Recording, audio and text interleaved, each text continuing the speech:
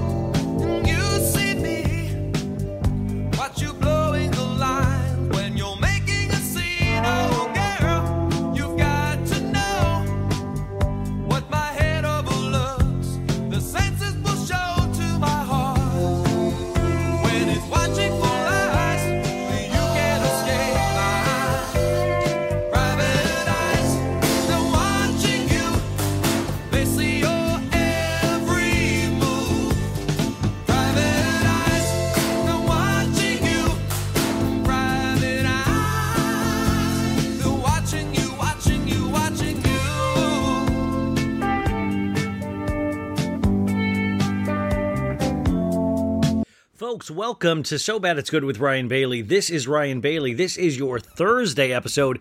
And folks, we have a whopper of an episode. That whopper of an episode means big. Also, real quick thoughts. I was just on Twitter right before this. If you say in your tweet, hot take, I can guarantee you it's usually not a hot take. If you tell somebody you have a hot take, it's not a hot take. Also, I want to say a little bit of a positive thing before I get to a bunch of negative things about Real Housewives of Beverly Hills tonight. There is a beautiful show on Netflix, a reality show called Love on the Spectrum. They just released their second season, and I just think it is a gorgeous show. It's good to get a palate cleanser reality show in there when you watch Real Housewives of Beverly Hills and all of these ladies fighting over wealth and crimes and all of this stuff. It's so nice to watch a show about young adults on the spectrum trying to find love. It's very, very simple. And these people have the biggest hearts ever. And you see that there is just this common thread between all humans and love. It doesn't matter if you're on the spectrum, if you're me, if you're you. I just think it's a gorgeous show. And there's a character named Michael who is back this season who his one true want in life is to be a husband. And I'm like, dude, I mean, but honestly, it makes your heart swell up when you watch this show, or at least it does mine. It actually made me realize I have a heart, which is nice. How are you guys doing? Are you good? I'm not going to apologize to you for today because it's a great show, but it's going to be lengthy. I used to do lengthy. This is a lengthy show, and I know you're like, Ryan, you released 3 podcasts already this week. Watch What Crappens, Sophie Ross, and then yesterday, the directors of LuLaRich on Amazon Prime. Like I said, you don't have to listen to all of these. You can save them for the weekend.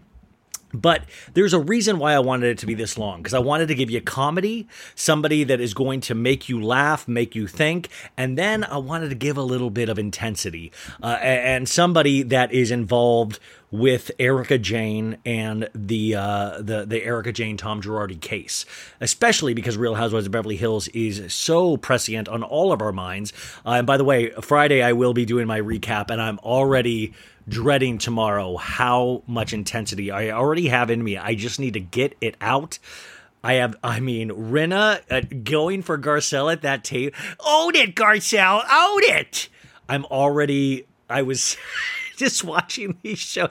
But it took me like 3 hours to take notes because some of that dialogue at the dinner table between Erika and Sutton of like, I'm not afraid of you, I'll say. Fine, good, don't be scared of me. Like, it is better than a play. Like, it is so good and on top of each other. So Friday, of course, you guys will be getting the recap. I think it might kill me. That's how much passion I'm going to put into it on Friday. So please come back on Friday. Thank you, guys. I don't check the charts, but Sandra, who has been booking the show, doing an amazing job of it. She texted me to let me know that we hit top 30 because of you guys. And I had the three shows this week were in the top 100, I think, of shows. Like, damn, you guys. Thank you. Like that. My mom's not going to make me move in with them because she said, if you can get 5 shows in the top 100 this week, I will not make you move in with me and your father again. So thank you guys for getting me 60% of the way there. We're just going to get, I think, right into it. Is there anything else that I want to say? Join the Facebook group. I was reminded to join the Facebook group. I try to get in there a little bit, and I noticed people are actually posting. And we're a small but mighty group. And if you're nice, you can be a jerk about Lisa Rinna and reality stars. You can't be a jerk to each other, and that's usually my problem with Facebook's groups anyways. It usually kind of falls into some kind of jerkery. But if you're wanting to be a part of this small but mighty movement, join the So Bad It's Good with Ryan Bailey Facebook group. And it seems like people are having a good time. Like I said, small but mighty. Come on down and join. I'm talking to somebody in the morning tomorrow that I'm very nervous to talk to. And I'm very excited for you guys to hear that next week. So tell your friends to subscribe. You guys subscribe. Let's keep this going. I do need to tell you, I think I might do this as a Patreon episode because I almost had a run-in with Kathy Hilton last night, and I ended up having a run-in with Bronwyn Wyndham Burke and her husband, Sean Wyndham Burke. Yes, still her husband, and I need to tell you guys all about that, but I'm not going to do that right now. Maybe I'll do that in a Patreon episode. Hello, baddies, because I have thoughts. And I always want to be real with you guys. That's very important to me. So I do have thoughts. It was very interesting. You guys, okay, so our second guest is somebody that I think is potentially a controversial figure to some of you guys, but he was a guest that I needed to talk to. I had the opportunity, and of course I was going to take it because I am fascinated with this case. I'm trying to figure it out. Like I said to our guest, I'm a layman. I ask not stupid questions, but questions that I'm not a lawyer. I don't understand the law. I'm trying to figure this out. His name is Ronald Richards, guys. He's a practicing attorney in Los Angeles and D.C., former NBC News legal analyst. You can find his Twitter at Ronald Richards, at Ronald Richards. He is a special counsel for the Girardi Keys case, but specifically for Erika Jayne and trying to collect money. And we talk all about this $25 million. Some of this information you might have heard of before, but I found it really fascinating. He seems to be very passionate about this. And he seems to be very kind of a one-track mind of trying to collect money. Now, I am talking to other people involved in this that are going to be able to explain this even further to me. I know Emily D. Baker, who so many of you guys have asked to come on, is going to come on. And there are other people that I've talked with in regards to, even people that have worked for Girardi Keys that I want to give time to on the podcast eventually. So this was somebody that I wanted to speak with. You guys can make up your own mind. But it seems like he is pretty much of a one-track mind of trying to collect this money, and it's very interesting to get his point of view on all of this. He's very passionate. So that's our second interview. And then our first interview, we are going to start with somebody that I personally I talk about this in the intro with him right in front of me, but he is just, he's always been a hero of mine on Twitter. There are just certain people that can use words, that can write words, that are just very laser-like in focus and so smart. And there's an Oscar Wilde quality about Lewis. And I think he would probably blush me saying that. I don't know. I just love that I interviewed him over Zoom and I never used the video. And then he tweeted afterwards, he said, his tweet was something like, I'm just startled because I had to just look at myself for an hour over Zoom and I'm startled. And I just wrote back, I'm sorry, Lewis. But it was just so worth it to be able to talk to people that I've so long admired. And we just had such I think a delightful conversation about all these housewives. He's just so damn smart. God, I sound like Forrest Gump when he's at Jenny's funeral and he's talking about little Forrest. He's like, he's just so smart, Jenny. You'd love us so much. Didn't think I'd go there today. Anyways, his name is Louis Peitzman, you guys. You can follow him on Twitter. I'll put his @ name on the show description. But he was even telling me a couple things that he is doing that I will advertise as soon as I get the word that it's okay to let you guys know in our stories. But he is somebody that is always... you got to go follow him. You got to go read his writing. He just did an article for Vulture for Brian Moylan's thing. He's just... I just can't say enough good things about him. So... our first guest, Louis Peitzman, and then after that, we're going to go directly into Ronald Richards. This is a 2 for Thursday, and remember to use the timestamps if you want to skip right to Louis, if you want to skip right to Ronald, but don't listen to all this at once. Just break this up, maybe even save some for the weekend, and I'll talk to you guys on Friday for the Real Housewives of Beverly Hills solo recap extravaganza. Yeah, baby. Bye. Ladies and gentlemen, I use this podcast to meet people that I want to meet, and that is the only really great use of this podcast. And there is somebody on Twitter that I have been enamored with for years, and I'm sure he gets this all the time, but I really do consider this man a genius, not only in his opinions of Bravo. That would actually be short-sighting him. His writing is just so top-notch. He just knows everything about everything. I mean, even going into horror, Stephen King. I mean, I just will read his Twitter on a daily basis and just shake my head and like, yes, that's exactly it. That's exactly it. And he's able to communicate it in words so efficiently and funny and all of that good stuff. So I, of course, had Sandra reach out to him because I was too nervous to do it myself. And one of the best moments in my life was when he followed me back on Twitter because I'm obviously a 16-year-old girl. So without further ado, Louis Peitzman, welcome to the show. Thank you for having me. That was an incredible intro. That was far too kind. I mean every word of it. Like I've known you for years. I really appreciate that. I'm going to, I'm sipping my iced tea that I made and I'm going to process that because I'm learning to take compliments and and really take them in and not reject them. So believe me, I only really dig the people that hate me. And I'm like, you get it. You get me. Yeah. There's breaking news, and I don't know if you're aware of this, but we just got breaking news that Kyle Richards is on a private jet with Teddi Mellencamp right now on their way to Vegas to see Teddi Mellencamp's father, John Mellencamp. Now, okay. Where do you stand in the Teddi Mellencamp discourse? Is there discourse about Teddi Mellencamp? I hope there isn't. I'm hoping you said there isn't because I don't want there to be yet. I don't know why Kyle keeps doing this. There's so little to say about Teddi. I really, I think good for them for being friends. I never want to hear about it or see it on my TV. I'm so sorry to start this off like that. No, it's, it happens. You're innocently minding your business and Teddi Mellencamp popped up. It's a classic story. No, I mean, good for them. I'm glad that Kyle got over her fear of flying because I really, related to her when Beverly Hills started because I'm terrified of flying. And, I was like, she's neurotic. She's like a hypochondriac. She can't fly without freaking out. This is so me. But she's now getting on, private planes all the time. I would never get on a private plane. That's never going to happen. No, and that's why you'll probably never hang out with Randall Emmett either, because they would try to throw you on a private plane. That's really the only reason that I won't hang out with Randall is that if a plane's going to crash, it'll be a private one. It's just those are the ones that still crash. So I'm good. But good.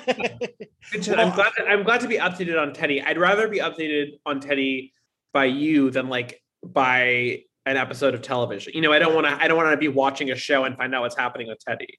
Well, But the Teddy thing is just fascinating because you just desperately feel there's certain characters on TV and a lot of housewives, especially after they leave the show, you really get to sense like a certain desperation that I've only met with like TV actors when they don't book things. And like, you see that with Teddy where she was like her 40th birthday, she made it an event and it was like a COVID thing where Mauricio and a bunch of people got COVID afterwards, but she really wants to be on the cusp of everything. You really sense she wants it and needs it. Yeah, I mean, the thing that was so fascinating to me, this is the only thing that's ever been interesting about Teddy, but I was really, when Brandy said that Denise said that Teddy was like, I don't remember what she made up that I don't believe at all, but like, she said that Denise said that Teddy was like trying to use her dad's fame, or no, she was like insecure that people only cared about her because her dad is famous. Was that's yeah, it was yeah. Like that, right? Totally, yeah. Which I don't believe Denise said because it's like it's something that I feel like was fed to Brandy because it's a very like, it's something that's going to get under Teddy's skin because she is like a deeply insecure person. But first of all, I'm like, who cares about John Mellencamp? Like, he's not, I mean, a lot of people obviously care about him, but like, I wouldn't say that like, that's the reason why people do or don't care about Teddy. But it's a fun thing to blame it on though. Like it's a fun thing to blame it on. I just there's so much desperation. And I do, I definitely have moments where I feel for her. Like when Erika yelled at her that one time and she just like shut down completely because it's really scary when Erika's doing her demon voice in your face. Like I get that. But at the same time, I'm like, she overcame like an eating disorder and all sorts of she's managed to give a lot of other ladies eating disorders, so that's exactly. always exciting. So my thing is like, yeah, I sympathize, but then she like did real harm. So I will never get over the fact that she, and Bravo obviously in giving her a fake job, like should have vetted her a bit more. But she like had that whole accountability program that was like kind of monstrous. And was, borderline starving people. So I am not a fan of her as a person, and I also don't love her on TV. And I feel like I cannot believe we've already talked this much about. I know. We've talked more than we've talked about her more than she was in last season. It was breaking news. It was breaking news. I saw it. And I was like, I would love to get his thoughts on this. But also it cracks me up too, because John Mellencamp is supposedly, it's like small town America, like there's like a Ghost of Tom Joad kind of thing happening. And then you have Teddy and all of these Beverly Hills ladies. I just love the fact that this is what he's raised. Somebody that strives for money and big time, The only reason I ever really cared about her is because she was briefly, on and off going to be, Meg Ryan's stepdaughter, but they kept breaking up, and I believe they're not together now. No. So, did you hear that rumor that Tom Hanks was supposedly going to marry them? He was going to be the officiant. That would be cute. But yeah, I don't know. Listen, like, I feel like if you're a celebrity like John Mellencamp, like you're, whatever you're famous for, if you're like, famous and wealthy and you have kids, they are either going to become, to use the Tom Hanks example, they're either going to be, a Colin Hanks or a Chet Hayes. You kind of like, and I think Teddy is more in the Chet Hayes category, where she's not as problematic. Well, problematic for different reasons, but it's just this kind of like, really thirsty, try hard energy because you don't have the talent to match what your parent had. And therefore you're kind of like always overcompensating. And she wasn't even a good housewife, which is like a skill set unto itself, but does not require like, you can learn how to be good on TV, I think, to some degree. These shows, I was thinking about like watching these shows from the very beginning and what Real Housewives of Orange County, that first season, if they could watch this season now of Beverly Hills or even Salt Lake, it's like Housewives on steroids because now we've gotten law involved. What are your thoughts over the years of like, we've really grown to expect something completely different from where these shows started? Yeah, I was really interested a few years ago in trying to document. I started watching OC from the beginning because I had not seen it. And it was crazy to me to see this, like, this docuseries about like wealthy families in Orange County is what it was. There was like very little conflict. And, so I started to document for a piece that I never ended up writing. So now if I write it, I've spoiled it on this show. But Yes. basically about the trajectory of conflict on Housewives and how, from Teresa flipping a table, it just kind of escalated to a point that you expected a fight to happen on every show, every season at that level. I think things shifted a bit in recent years when it got more violent. I think that, Potomac was obviously a big moment. The Candace and Monique fight, I think, was also like, not the first time there had been physical altercation on Housewives, even though they kind of made it seem like it was, which is its own kind of racist bullshit. But can I curse on this show? Oh my God, fuck yeah, please. Okay, great. Just making sure. The point being that I feel like they sort of, maybe de-emphasize that to some degree, but it kind of helps that now we have this whole like legal aspect. And so we're going in that direction. I feel like we're like transitioning from the era of like, Housewives dinner party fights to like Housewives legal drama, which obviously, again, Teresa Giudice is the pioneer because, she flipped that table and then she went to prison for unrelated reasons. But now we have all these other housewives who clearly want to, follow in her footsteps and be the next Teresa.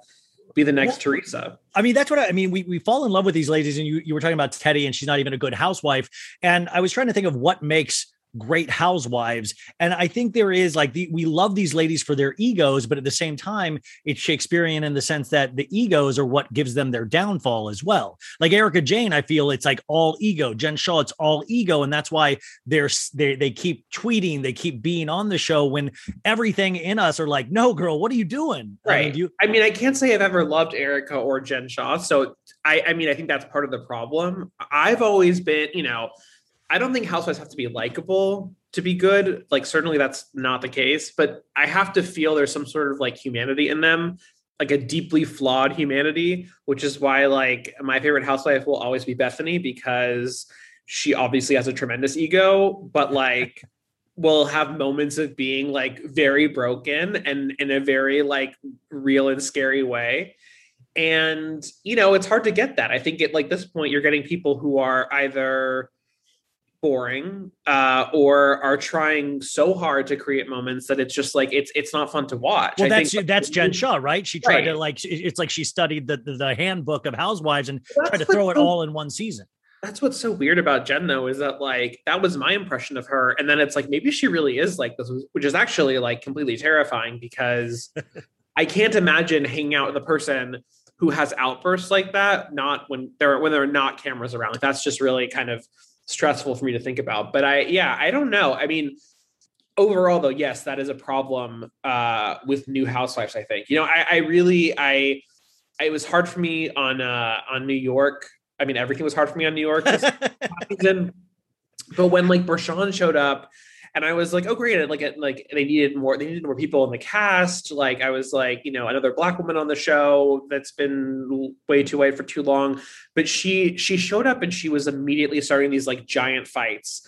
And Sonia going like, oh, you're a mess. You're a complete wreck, Sonia. And she threw that out there immediately. And there was no, it was just out there. Like she was trying to start something. Right. Yeah. It came from like knowing who Sonia Morgan is from the Real Housewives of New York City. Yeah. It's not coming from an authentic place. So, I think asking for authenticity on that level is like impossible now. We're so far into this franchise. And I think also like, most of the fights on Housewives now are kind of about the show. Like they're about being housewives. It's not really so much like real interpersonal conflict.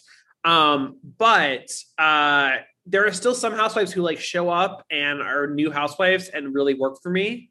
So I have faith that. When's the last one of those for you where you're like, this works? Well, I really do like the SLC cast a lot. I think that they all have like quirks that feel real to me that make them good TV, and not in ways that like, I think that like Heather and Meredith and Lisa are all really entertaining to me, and it doesn't feel like it's like a shtick. It just feels like they're all really weird in their own way. And I say that with admiration for the most part. And, I think like I was really excited about Crystal Less so now, but I think she had a good start. She's a Teddy friend. She's friends with Teddy. Yeah, well, that's the first Marquez. Isn't it funny that I heard that, and that was my first strike against Crystal? That I worried about that? I really wanted to like her, and I think that she does have kind of. She showed up and she was like kind of an asshole, but it was like in a way that felt real to me, where I was like, oh, she's just kind of an asshole, and that's like fun to watch. She's not just stirring the pot. She's like kind of an asshole. I felt like when she was going at it with Sutton, she was completely in the right. Yes. I think she probably harped on the word violated too much, because just like, I don't know, you never want to kind of like be harping on any one thing for that long on one of these shows. It just looks bad. But Sutton had a weird racist outburst over nothing, over like the concept of racism. And it was really embarrassing. And I think Crystal was right to kind of side-eye her for a while, and also like call out that she was being really weird and emotional. I don't know why Crystal's decided that she needs to kind of be on Erika's side. And but see, I think that goes in with what you're saying about being an asshole, is that I think she's just kind of like, I don't even know if it's siding with Erika as a say of like, yeah, I'd shut her up too. That's what I think more that she like hates Sutton, but then she'll say these weird things about how Rob works with Me Too people, and it's such an unforced error. I mean, but I like, the thing is, like, I like the kind of, she's making some like season 1 mistakes, and I do like that, because I feel like she's not too rehearsed. She's not coming into this like I'm happy to see her on season 2 already. I'm excited to see. She's not Jen Shawing it. She's not, she's just kind of like making some mistakes, and I will allow her. I don't have to. I will. What I mean is, I will give her another chance. Like, I'm happy to come into season 2 and be like, let me see your redemption arc. Let me see you admit that Erika sucks. Probably won't happen. But isn't it funny though, that with these shows is that I'm not into sports at all. In fact, like, I've tried to be just for my male friendships, but I can't do it. But these shows though, it like you even like, it almost reads like fantasy football sometimes, where we all started off disliking Sutton. We all thought bad move, what she did with Crystal, horrible. And then she was able to work her way back up in kind of the audience's good graces, because she was Sutton. She did the same shit, but she directed it towards a worthy, not opponent, but a worthy cause going against Erika. Right. I mean, listen, I think that Sutton, what helped a lot with Sutton's situation is that she issued a real apology that, is not my apology to accept. Crystal accepted it, which was, they had a public kind of moment with that.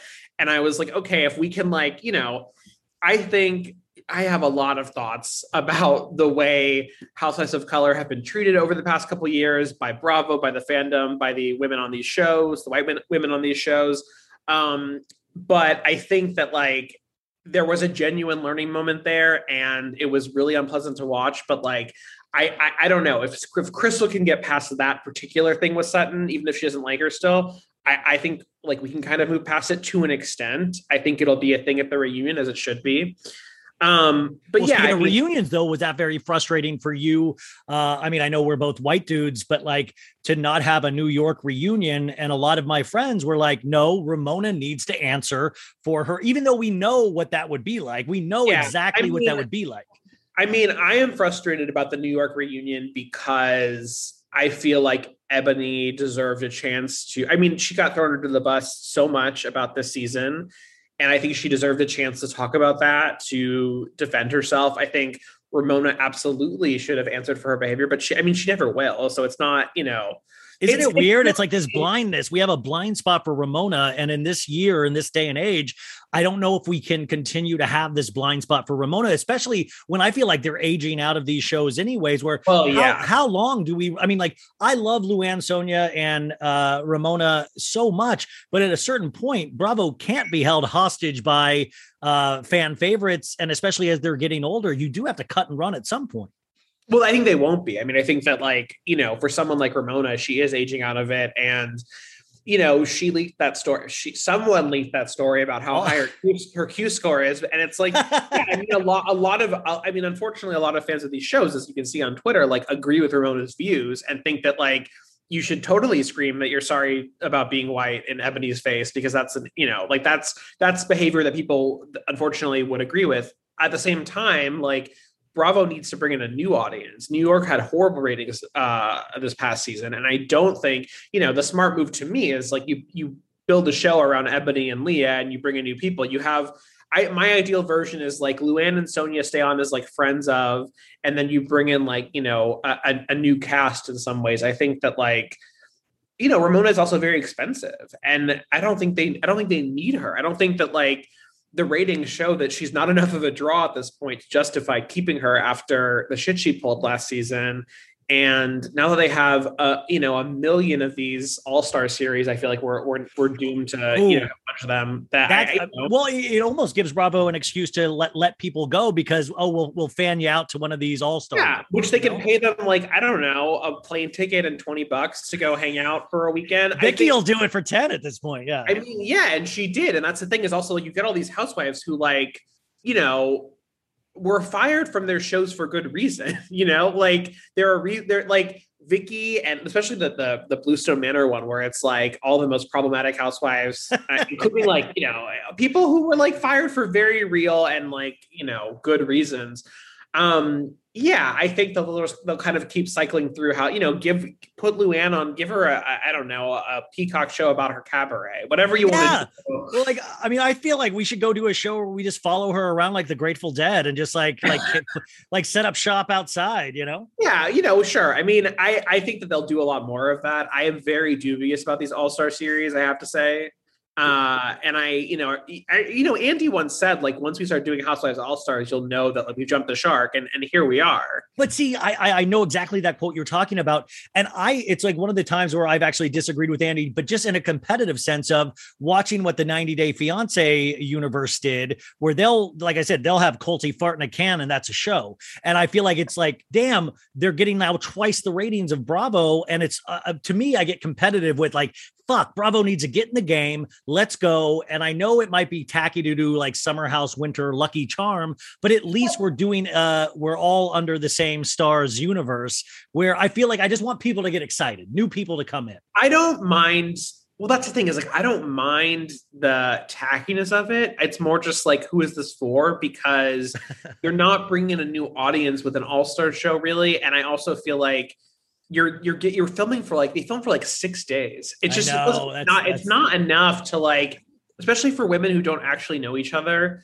And the only conflicts that make any sense with these women is like about the shows. Like, they've fought before about like who's more famous and whose show really left a bigger mark on pop culture. Like if they want to fight about that, like by all means, but I just don't need to see them fighting about room assignments when they're all just like, yeah, it feels, and that's hard. And I think the Summer House thing, as you were saying, like that, it's the only reason that bothers me is because Summer House is like the last remaining Bravo show that feels really real to me. And they're actually friends. And that when someone like Hannah alienates all of them, she just gets fired because no one wants to hang out with her.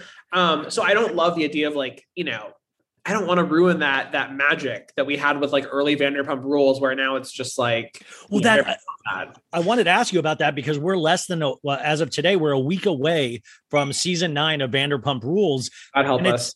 It's so weird. It's like, it's like, it's been off air for like a year and a half or something really crazy. And time does move on, where you were even talking about earlier about housewives hitting each other. We had a full contact slap between Stassi and Kristen Doty in an iconic episode, We sure did. Yeah. I thought about that a lot with that was a real hard slap too. Yes. And she was celebrated. She was promoted. She was not taken off. I know. It was a different time. All the shit that Stassi and Kristen did, I mean, that was out there and has been out there. And it was like, Bravo waited until they absolutely had to get rid of the two of them. And Jax has been Jax for forever. So I think like Vanderpump Rules is interesting, I think, for a lot of reasons, but also because like, it's like the Ramona question of like, when does bad behavior cross the line? And I think like, it's hard. I mean, Vanderpump Rules though has a lot of like, younger, more left-leaning people in its cast. And so they kind of, I think, want to maybe be one of the more progressive shows like Summer House. And so, yeah, I mean, you have to reconcile that with some of your cast members doing some racist shit. But yeah, I don't know. Are people excited about the new season? I can't really. That's right. I don't gauge it either. Like I kind of see a lot of people of like, I doubt I'll watch it. Like I've seen a couple of people on Twitter just like, I guess I'll just, I'll figure it out from Twitter. And I don't know. It's just a weird thing. I don't know what you're coming back to. And also I wonder, I don't know how deep you get into where you think about the production of these shows, the further you get into it. And I just don't know, like, how do you come back from like, it was a wild summer, Jax is gone. Like, how do you go about explaining everything? Well, that's the thing is I think that like Vanderpump Rules is so far from its like conception at this point that it's really silly that we're pretending that like Sheena's working at this restaurant. So she got back into shape from her baby the week after she had her baby. Like she was working his shift, supposedly. It's like it's very Sheena. It's tough. I mean, like, ideally you just like, listen, I'm all for like watching these people hang out in the valley without Lisa. I don't really need to see them like gathering at her house to ask her advice, but I understand that like that's the show. So like, you can only suspend disbelief so far. Yeah. And I think that like for a show like Vanderpump Rules, it's really hard. I mean, it's also hiding these people's job now is they're reality stars. So like you can't really like, I would watch a show about that, but yes, like I would a full bravo fucking bravo moment of like talking about Instagram followers. And did you get into Bachelor in Paradise this season at all? I don't do the Bachelor shows at all. You're so smart. You're so wise in that sense. But there's been a fascinating conversation because there's been this guy that lost 100,000 followers because he pretty much admitted he came with a girlfriend and he was doing it for the Instagram followers. I did see that. And I followed that on Twitter at least. But it's funny when you're in a show of everybody doing it for Instagram followers and then one person gets persecuted for it when it's like, everybody's like, the call's coming from within the island. Like everybody's there for the same reason. But it is fascinating. Like I would have loved, the show I really want to see is like the downfall of Jax, like of like him doing these commercials on his Instagram stories and him trying to like, that's the stuff that makes me like weirdly sad. And it's like a movie you would want to see, Some things are just too dark. No, but I think it really depends on the show, right? Like, production is different for lots of these shows. And so like the amount of fourth wall breaking they're willing to do depends on the show. And I think that I have a hard time when I feel like what I'm watching, even if there's conflict, is fake. And the real issue is like lurking below the surface. Like I've had trouble with Potomac this season because I feel like the Wendy fight with like Giselle is clearly about Giselle and Robin bringing up this rumor on the show in front of the cameras. But instead it's like become this really convoluted thing where I'm like, just say what it's really about. And she does in interviews. I've seen Wendy talk about this where she's like, my problem is that Robin texted me before the show and said she would talk about it. And then they brought it up and I'm like, great. So like, let's talk about that. Like we all know you're on a TV show. So I really, this need to kind of like, make us forget that we're watching a TV show is like actually, I think, hurting some of these shows because it just feels like not believable. Yeah. The audiences actually are extremely savvy in this day and age. There's a lot of idiots watching too, but for the most part, a very savvy audience. But that is the thing is that Bravo and I think reality shows in general don't know how to get a hold of.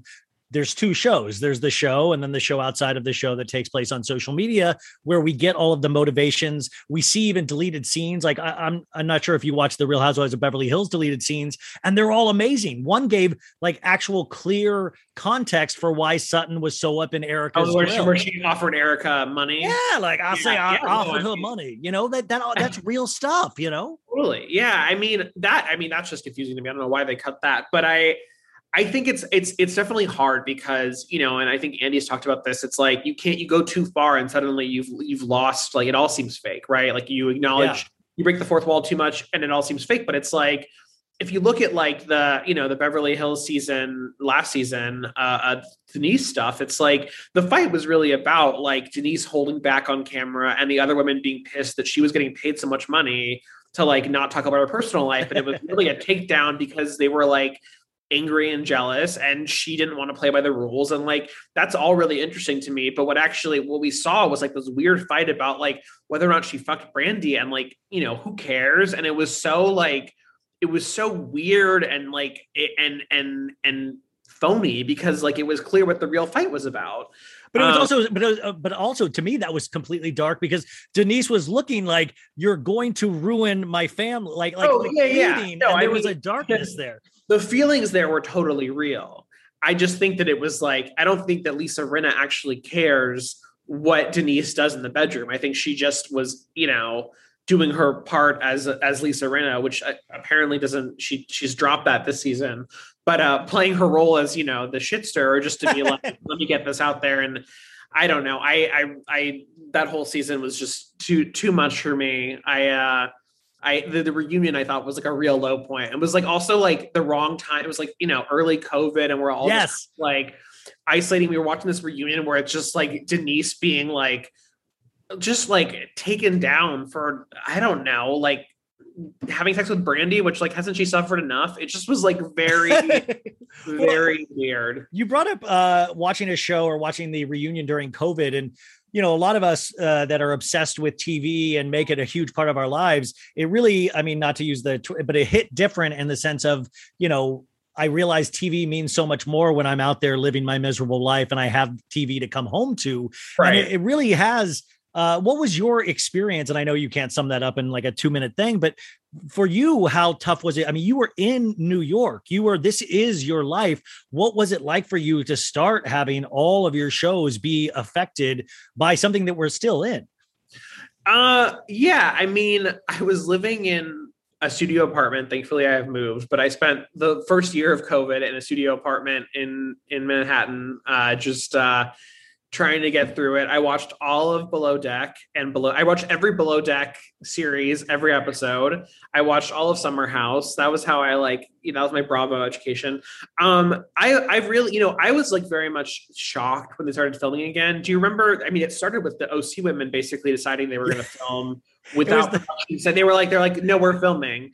And I was so upset because I was just like, I was like, what are you doing? Like, people are dying. And you were like, it just felt so inappropriate. I don't know. And I was very like, I don't want to see these COVID seasons. And then it's been shitty. I mean, I think like sometimes it's just like, even when they're not taking it seriously enough, which makes me upset, or they're taking it seriously as they do kind of more on New York, and then they have a bad season because they can't do anything. And there's like of them hanging out and like empty. It's just like really, it's that's so fake too. They have all these events that they can't invite anyone to because of COVID. So you're like, you want me to believe these women are like throwing a party for, each other, and there's no one else there and except cameras, and like that, it's silly. But then also there's like this horror element, like we're watching the OC, or even I remember watching the season premiere of Jersey during COVID, and they had this party. It was where Teresa, like, oh, your husband cheated, like she let Jackie know about that rumor so kindly. Yeah. But I remember like the party, and I was like, oh, they must have shot this pre-COVID because everybody's everybody's just like, and then I saw the staff and I was like, oh shit, there's somebody in a mask. And then I was horrified because I'm like, this is probably how they actually live their lives. Like, it's not, they're not that interrupted by it, depending on where you're at, Yeah. I mean, as we've gotten further in the pandemic and I've calmed down a little bit, like I'm still angry all the time and like sad, but it's not as, it feels a little less urgent. I can appreciate these things more from a sociological perspective of like, I like seeing how rich people play by different rules. I like seeing, as angry as it made me to see Cynthia justify her super spreader wedding, which allegedly no one got sick. I don't know. No. Yeah. As angry as that makes me, it's actually really fascinating to watch that kind of entitlement play out on TV. And I think like one of the best examples, the shows that have handled this really well for me are the bubble shows like Below Deck and Summer House, where they're in an actual bubble. But there was on Sailing Yacht of Below Deck, they didn't even mention COVID at the beginning of the first COVID season they've done. And like, it wasn't, I was like, did they film this before? Like what happened? And then one of the guests got sick and they couldn't go on the boat. Yeah. And the other guests had to isolate in the room, and they were so angry about being in the room. They were like, we paid all this money, like you can't do this. And it was like, no, you all have to do that. You can't just like travel during a pandemic and not deal with this shit. Like, this is just like how life is. But they were so upset at the audacity of like spending money and then being asked to like not do whatever they wanted. So that was fun to watch, I guess, even though it's also infuriating. Well, Below Deck, I mean, I'm a huge, and I think you are as well, but it falls in line with being angry at somebody. I'm a huge Below Deck Med fan, but part of that is because I really like to dislike Captain Sandy, like, and just her being, and you even Sandy, the worst manager of all time. Yeah, and she's always there, like she's always on top of you. Which in the first episode, you guys, I think we talked about, they had to send the chef away, and they had to get like, and I'm like, Sandy should know what she's doing. She's always over the chef's shoulder the entire time, every season. She should know exactly how to cook this shit, you know. She likes to be. I think in general, she defaults to being like too present. Except when she needs to do something, like when Lexi's doing anything and she was kind of like, I don't know, you figure it out. She's just like the worst manager. She's like, she triggers something in me where I'm like, but also because like, I want to like love this like lesbian captain. And instead I'm like, she's one of the worst people on Bravo. My other theory about Sandy though, is that she just like loves being Bravo Leb, and she wants to be, like, she creates moments on the show in a way that like Captain Lee does not do. So, Captain Lee's a rock. He is like a wall. I think we love that like, about him, If he's pissed, it's because he's pissed, right? And like with Sandy, I'm always like, you're doing this for TV. Like when she makes that, to me, instead of getting takeout to have the crew make dinner for the guests, to me, that's like Sandy being like, this will be a good like moment for the show. I just think like, because I also think that her thing with Hannah was always about like, Hannah being more liked than Sandy. You don't want to be here, Hannah. We can all tell. Right. Like, I mean, it just like, I try not to think about this too much, because then it's hard, I don't want to assume that everyone on these shows is like doing something for the cameras, but with Sandy, I just don't believe her. I think she's so obsessed with her image and like how she looks on the show and, the show itself, that it just all feels like, I don't know, her yelling at Malia, like that in that. Malia, you've got to tell me when somebody hurts themselves. And Malia even looks shocked because like they're the like, terrible twosome from last season. But here's the thing. Malia's had a good season, but when Sandy yells at her, did you see how she like slipped back into her snake behavior? Because she immediately was like, well, David should have filed a report. And I should have reminded him. And I was like, okay, so you're now, somehow it's David's fault. Somehow after being like, this wasn't even on us at all, she's like, well, David really should have filed it. Oh, next episode, we're going to, there's mysteriously going to be Valium that pops up in David's room, I mean, I just like Malia being like, it's not my job. And I'm like, okay, but it was your job to like search Hannah's luggage. Like that was your job to report. Still, see, isn't it? That's what I love about life in these shows. There's still moments that you'll never be able to take back. Like no matter how good of a season Malia has, we'll always remember that she dug in and took a photograph placing these items and took like, you can't like, that's always an asterisk in reality shows. I think that we'll always, but at the same time, it's like, do we remember that Malia like came on the show with the relationship that she lied about, like to production? I mean, that's really funny, but also like, we don't talk about that she and the chef had a secret relationship that they were keeping from production. No, I think, that thing about that fight though, that was interesting too, is that like Sandy was screaming at Malia, and Malia was like, I'm not the first officer. Like the person who files the report is the first officer who's not a character on Below Deck. And so like Sandy's making it like this is Malia's job, but it's also kind of like this like fourth wall breaking thing of like, well, it actually is someone else's job who's not part of the cast. So maybe they should have been part of that discussion. I mean, I hate when that universe opens up where you're like, you're right. Like, but I hate to think about that. I hate to think that there's other people that I don't know, like a first, like I know that these things exist. I just hate, because then I'm like, well, it's like when I used to, like when Sonia would take the jitney, I'm like, put a camera on her for the whole time. I want all the jitney footage. I want all of it.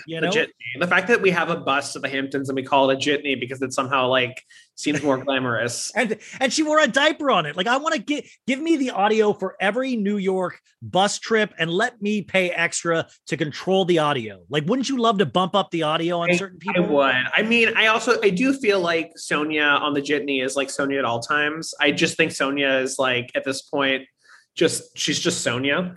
But yes, in general, I do kind of want more. I think like, I would love to see more, at BravoCon, I went to a couple of the producer panels and those were like the best things that I went to, because you go to the other panels and it's like what you'd expect, but the producers are telling you really good stories behind the scenes. And like, I want that shit. Like, I want more behind the scenes special episodes. I want more like, I want to really hear the stuff of like what goes on and wrangling these people. And I like how on the New York, like, footage you missed or whatever they called their secret.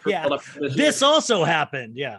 They had that whole thing about how the women were like making fun of the bad music they have to use because it's like approved for use on the show. Like they play whatever generic fake music. Like I want like production tidbits like that. And I think it's definitely a fine line. You don't want to lose the magic of, of a reality show where it seems kind of real, but it's also like we need a little bit more of that. Well, you also have these weird one-offs that I would love to encourage more of. Like, remember when we had the like before she was Countess Luann special, and it gave us like the whole history where it's like Luann was in Italy and she acted like she was Sharon Stone at an award show, and like these bizarre moments that you're like, this is even better than Luann on certain seasons of the actual show.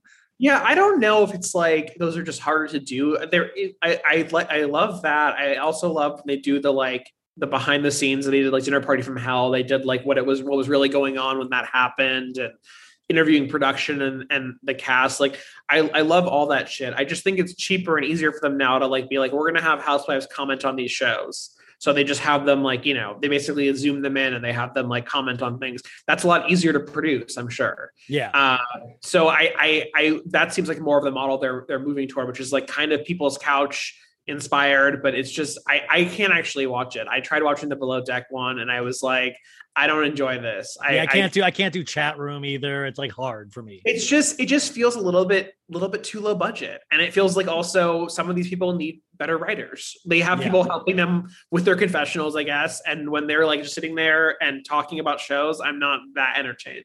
Well, it's like, I don't know. Like I was watching the pre-show of the Emmys with like Brad Goreski and Lisa Rinna and another lady who was actually the best one of the three. But I was just the going back and forth of like, isn't it amazing? Oh, like, and it's just this fake laughter. And that's what a lot of these Bravo shows of like, oh, you got the tea, I've got the tea. And it's not really any kind of actual discourse. No, it's all kind of too put upon now. I don't need to see any more people sipping drinks in their confessionals. I feel like we've had that moment. It's time to move on. I realize I'm sipping iced tea during our conversation. By the way, Lewis keeps like doing the Erika Jayne with the champagne. But I don't have like a straw that I'm like, punctuating my statements with.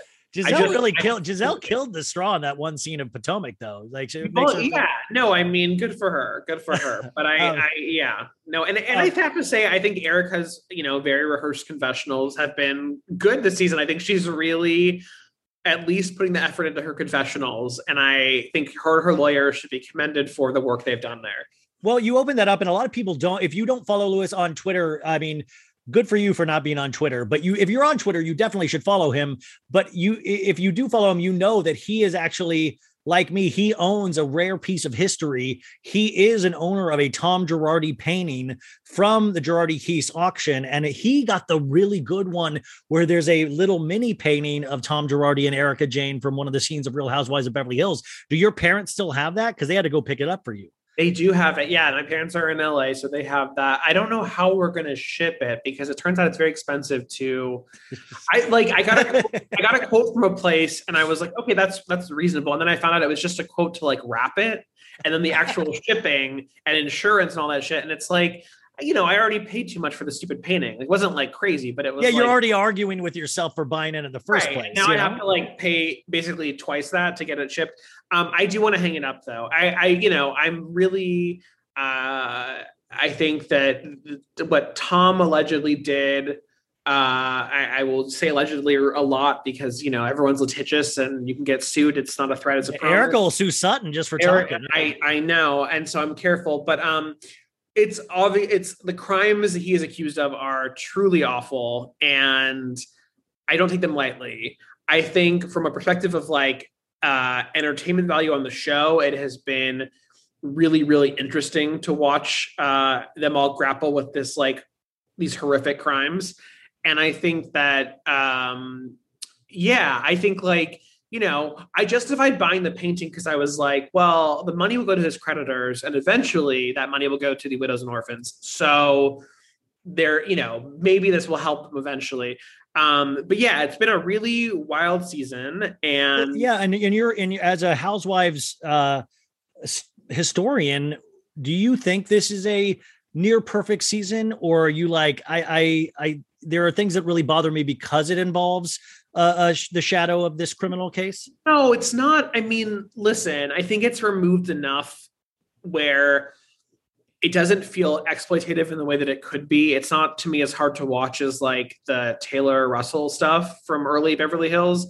I don't know if it's a perfect season. I think like, if you go back to the beginning, it's like a lot of the Sutton Crystal stuff, like it just was, it dragged on for a while. There were some good moments. There were also a lot of like really not fun, awkward moments. I think that like, I wish some of the women were going harder at Erika. Sutton does her best, but like it's hard to go up against Erika because she has a demon voice that's really scary. Well, you talk about this, and this week she debuted a new one where it went high. She goes, she's Saturday. Like it was very interesting. She has the range. She's kind of like, she's got like her demon voice, and she has her kind of like Tennessee Williams, like fallen Southern woman voice, because she like occasionally remembers that she's Southern. But yeah, I mean, but I do think the Erika stuff's interesting. I think what's like really funny to me is that like before we started the season, and then like kind of throughout, Andy was like, Erika really goes there. She tells everyone everything, and we all knew that was bullshit, right? She wasn't gonna do that, but like all the cast members like, oh no, she really talks about it. We really talk about these conversations, which is not what's happened. But at the same time, frankly, I'd rather watch Erika like threaten to sue people and like accuse them all of betraying her and ask why they're torturing her. Like that to me is like better TV than whatever like she and her lawyers come up with for her to say. Oh, so yeah, it's almost it's theatrical. It's like Ibsen almost. Like I'm like watching three women where I'm like watching her stillness sometimes is so still where I'm like, this is so good and just in a bad performance aspect. Like it just works on this different level for me. Yeah. I don't know. Like it's hard for me to tell sometimes if the show and the producers and the editors, like how much they realize about what we actually want to see. And I also realize that I might not be like the target audience, but like, I'm just like, when she was at that dinner and she was like looking around the table at all of them individually and saying like, why are you torturing me? Like that was like maybe the best moment. Cause it was just like, it was so absurd. And it was so theatrical, as you were saying. Like, I love that. Like her like telling Sutton to shut the fuck up. It's like, okay, I've seen that, but I haven't seen this like, look at my fucking life as like an iconic moment, because it's just like, it's ridiculous. And it is completely ridiculous. And then that scene was great too, because you had Giselle Sutton. Or they were trying to like. I wish it were Giselle, because I think Giselle could. I mean, imagine what the stomach women would do to Erika Jayne, but that's. Do you ever get though, like when I see who likes Erika Jayne's photos, and like sometimes I'm like, Candace, why are you like Candace? Like I've heard this, that Candace is a closet Erika fan, and she said on Watch What Happens Live the other night she admires her on Twitter, and I'm like, wow, that makes amazing. That makes sense. I think because like. I mean, there are some things that certain housewives have in common, and that is, I think, one of like the things that they like each other for, that Candace kind of admires in Erika clearly, and that like Jen Shah admires in Erika, is that they are all fucking awful on Twitter. They are disasters on Twitter. Is that what Andy called? Yeah, called it Candace a disaster on Twitter, and then he said the other night Erika was as well. I think Heather Gay called Jen Shah a disaster on Twitter as well, or on social media. PK, for all his weird misogyny, has made some decent points about Erika being awful on social media. So I think like they have this like weird unifying thing where they're all just like really awful. And Candace is like so wretched and nasty on when she was tweeting, when she called Ashley a bedwench, which is like obviously a hugely loaded term while she was giving birth. Like that was like heinous. And I think that she sees Erika being a dick and like posting, drawings of herself martyred. I think she thinks that's like great and how she would handle it. Well, yeah. I mean, on January 16th, I would love, because I know you know how to interpret text. What do you think this means? Got buffoons eating my pussy while I watch cartoons. That was Erika Jayne's. And then she was laying out on January 16th. Like that's, I mean, like who does Mikey give her that? Like, I don't think that comes from Erika Jayne's mind per se. But I mean, I've never liked Erika because she always felt like she was kind of all artifice. I was like, there's no there there. There's no there. And I think like the thing with her was always like when people, especially like gay men who weirdly were into her at first, would like kind of latch onto it. I was like, we never see her real personality. And when we do see glimmers of realness, it's when she's being nasty for no reason. She's like very cold and mean. And she, as PK said, is like, what did he say? She's inherently cold. You're inherently cold. Right. She's like not a nice person. And everything else is all just kind of like whatever her gays tell her to do, I guess. I don't know. It's not. So I've never liked it. I mean, this is the most I've ever enjoyed her on the show because like she's hilarious. But that doesn't mean you're like, oh, she should get off without pain because I like her on the show. You know? I really don't know where she goes from here because I don't know. Like, I don't really want to watch another season of her doing this. And I don't really know. I think the show has to kind of grapple with what they want to do next. It's like, do you keep someone like Rinna around? You know, there are lots of questions that I think we all need to really take some time with. And what do you think of the Kathy effect? Are you somebody that is as charmed with Kathy as the majority of the fan base seems to be? I try to remember that all Hiltons are enemies, but I love that. I think Kathy is funny. I think she adds something to the show.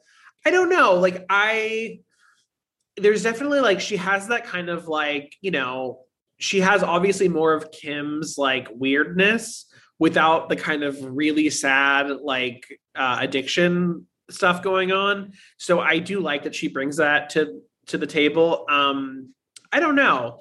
Like, I can't decide what she would do full time. You know, if it would be like, right now she's kind of like the jester. And I'm like, if she is full time, would it get sadder and realer? Like, could she handle her own storyline? I feel like she and Kyle couldn't handle it because Kyle and Kim, you know, never really, they were always on and off.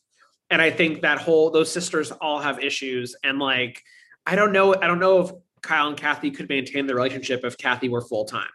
Yeah, I agree. Which is not a reason to not have her be full-time. I mean, that's between them and whatever. But I don't know.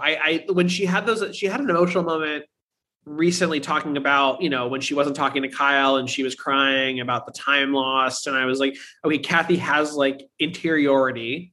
But I'm not sure if that's what viewers want to see. I'm not sure if that's what she really wants to be doing on the show. I think she, in every interview, is like, well, Kyle said it would be fun. And it was really fun for me, you know, but like, does she want to do the like messy stuff? Does she want to like get dirty with the other housewives?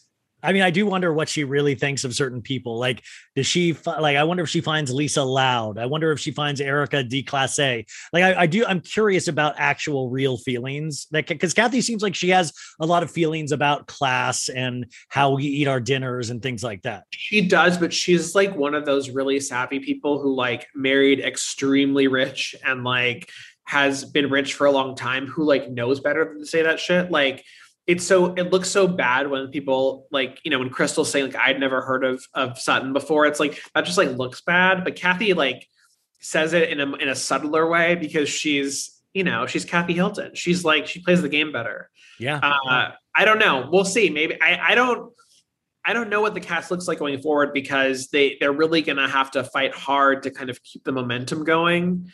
And they're not going to want another season of just like, you know, Sutton and Erika butting heads. I do think that, you know, the reunion will be interesting because like, you know, I do hope that like Kyle and Erika go at it because I need that personally. And I think Kyle has it in her. So I know. Yeah. I mean, it would be nice to see Kyle actually take hold and not play middle of the road and just go for it one time. I mean, I think Kyle is like a survivor, and I think she survives in part by kind of waiting to see which way the wind blows. And I think she did that with Erika, and the wind's not blowing in Erika's favor as far as I can, as far as I can tell from like what people are saying online, which is the real world to me.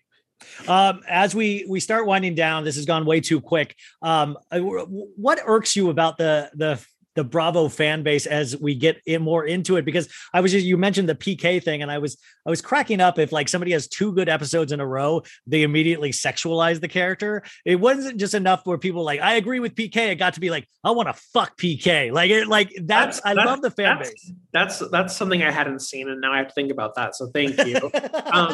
And Teddy, think about Teddy in there as well. Well, I'm always thinking about Teddy, unfortunately. What irks me, you know, I think like, God, it's complicated. A lot of things. You know, I wrote an essay about Erika for Vulture, and I got a lot of replies and a lot of comments, and it was like not a side of the Bravo fan base that I loved. It was like a lot of weird shit. It was like conspiratorial. There was like all this stuff about how I was like, basically like there was a whole theory that, because Brian and Erika are friends and Brian writes the recaps, that like I was hired to like be favorable to Erika, but in a slightly more critical way, so that like it would make her look better and make Brian look better. And it was all this sort of stuff. And it was like, there's just kind of this segment of the fandom that's like too online. And I say that as someone who is very online myself, where I don't know, or that whole thing when people were saying that like, they had proof that Erika had invested in like with Lisa Rinna's, when she didn't. And like, I don't know. I find that all really tiresome. That's true of like any fandom though. I think the thing that I struggle with the most is like the unfettered racism of Housewives fandom in particular, and seeing the things that Tiffany dealt with on Dallas and the fandom, again, a lot of them in support of Tiffany, but some of the ugliness that I saw on Twitter was like, really abhorrent. I think, Crystal having to leave Twitter, not great. Yeah. Ebony, everything that Ebony dealt with it's just like, it's really bad. And I think that like, unfortunately, like a lot of us have been watching these shows for many, many years. I think we watch them for quote unquote the right reason. But I think there are people who have been watching, from the beginning because they saw Vicky Gunvalson and they were like, I'm like her and I agree with her and I think she has good opinions. And if you're someone who thinks Vicky has good opinions, like, I don't think we get along. I don't like you very much. I think you're probably not a great person.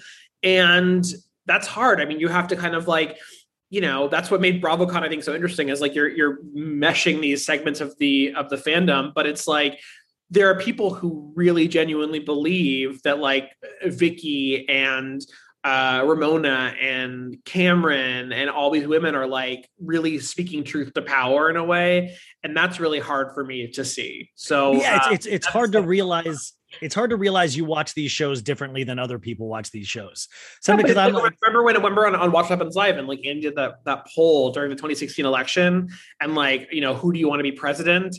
And Trump won by like a lot, and Andy was really surprised. And it's like, no, I mean, this is a very conservative fandom in a lot of ways. I think that like we're kind of in our bubbles where we, and we don't maybe see it, but like, I don't know. I really feel like one of the reasons why Erika is not being more defended by a lot of these people in the fandom is because she's a Democrat. And I feel like if Erika were a Republican and like she was like, a staunch Republican person accused of bad things, there would be like more white women in the Midwest like standing up for her. Damn, that's an interesting thought. Wow. I think you're completely right.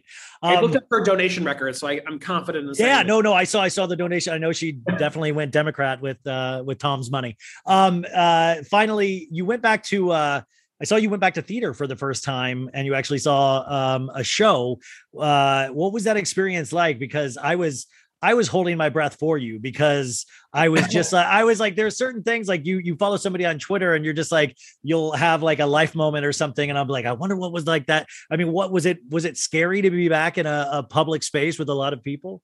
I've seen now several shows because they're all coming back. And I, in my old life, went to theater like most nights of the week. So I'm kind of back to that mode again. It's not as serious as I thought it would be. I think the main thing is like, New York has been really good about COVID mitigation measures, like at least now. And so like, if I'm going to a show and I know everyone has to be vaccinated and everyone's wearing a mask and mask compliance has actually been really good. I don't know. I basically feel fine. I think it's like, I think it's an acceptable risk for me where I'm like, this is not no risk at all, but it's like a lot better than just like a random house party with people I don't know. Like I can trust the people around me are vaccinated and wearing their masks. The one show that really freaked me out was Sonia Morgan's improv show. You went to Sonia in the City. I did, because Brian Moylan asked me to write about it for his newsletter. So I was like, I was like, sure, I will, because he lives in London. I was like, I will, go to this. And I got to that show, and you had to be vaccinated. They did check vaccination status, which is good. That's just like a New York, policy, but I don't think you don't have to wear a mask indoors, I guess, in a lot of New York space. I don't know what the current rules are, but anyway, we got there and they were like, no masks needed because like we're all vaccinated. And I was like, okay, but like 30 of my friends have breakthrough infections and I'd rather not get one. So I wore my mask the entire time, and my friend wore her mask, and we were the only ones in there wearing a mask except for the photographer. So that was stressful because I was just like, can you imagine getting COVID at this show of all shows? Like that would be so embarrassing. But by the way, it'd be embarrassing, but it'd also almost be fitting of I got a breakthrough case of COVID from Sonia Morgan. It would be fitting. And Sonia's had COVID recently enough that I feel like she's probably fine. But it was how was the performance itself? Was it did it work? I mean, because I've seen Luann's Cabaret 2 times now. Yeah. And was it comparable? I've seen Luann's Cabaret 2 times also. And I've seen Sonia perform twice. I saw her do sex tips for a woman who was gay man, whatever it was. Not a good show, but I in that show and in this show, she had multiple moments where she was like, what am I doing next? And I am charmed by that. I like Sonia's mess. I think that I enjoyed it. I also feel like there were like several songs in Sonia's show that were about how great Sonia is and how funny she is on Real Housewives. And it like, I felt like she was kind of playing to like the producers being like, please rehire me. And I like when Sonia's a little bit thirsty. So I enjoyed it on that level as well, even with the risk of COVID, but I didn't get it. So here we are. And finally, you are somebody that I trust with pop culture in general. In fact, you just tweeted this out and I was like, never even thought about watching it, but I was like, maybe I need to watch 911 on Fox. Like what other... Was that you were serious? You said that's the best show. Serious. I said it. Well, it's like one of the only network shows that I still watch because it's like ridiculous. It's like Ryan Murphy doing a procedural. It's totally okay. And then you said you just recently started watching Succession, and you actually genuinely liked it already. Yeah, no, I love the pilot. I've only watched the first episode. I started it last night. I'm going to watch another one tonight. Now that I'm going to theater again, I have to like kind of balance that with like watching TV. So my life is very difficult. But I, this weekend we'll catch up on all my stories. There's a lot to watch.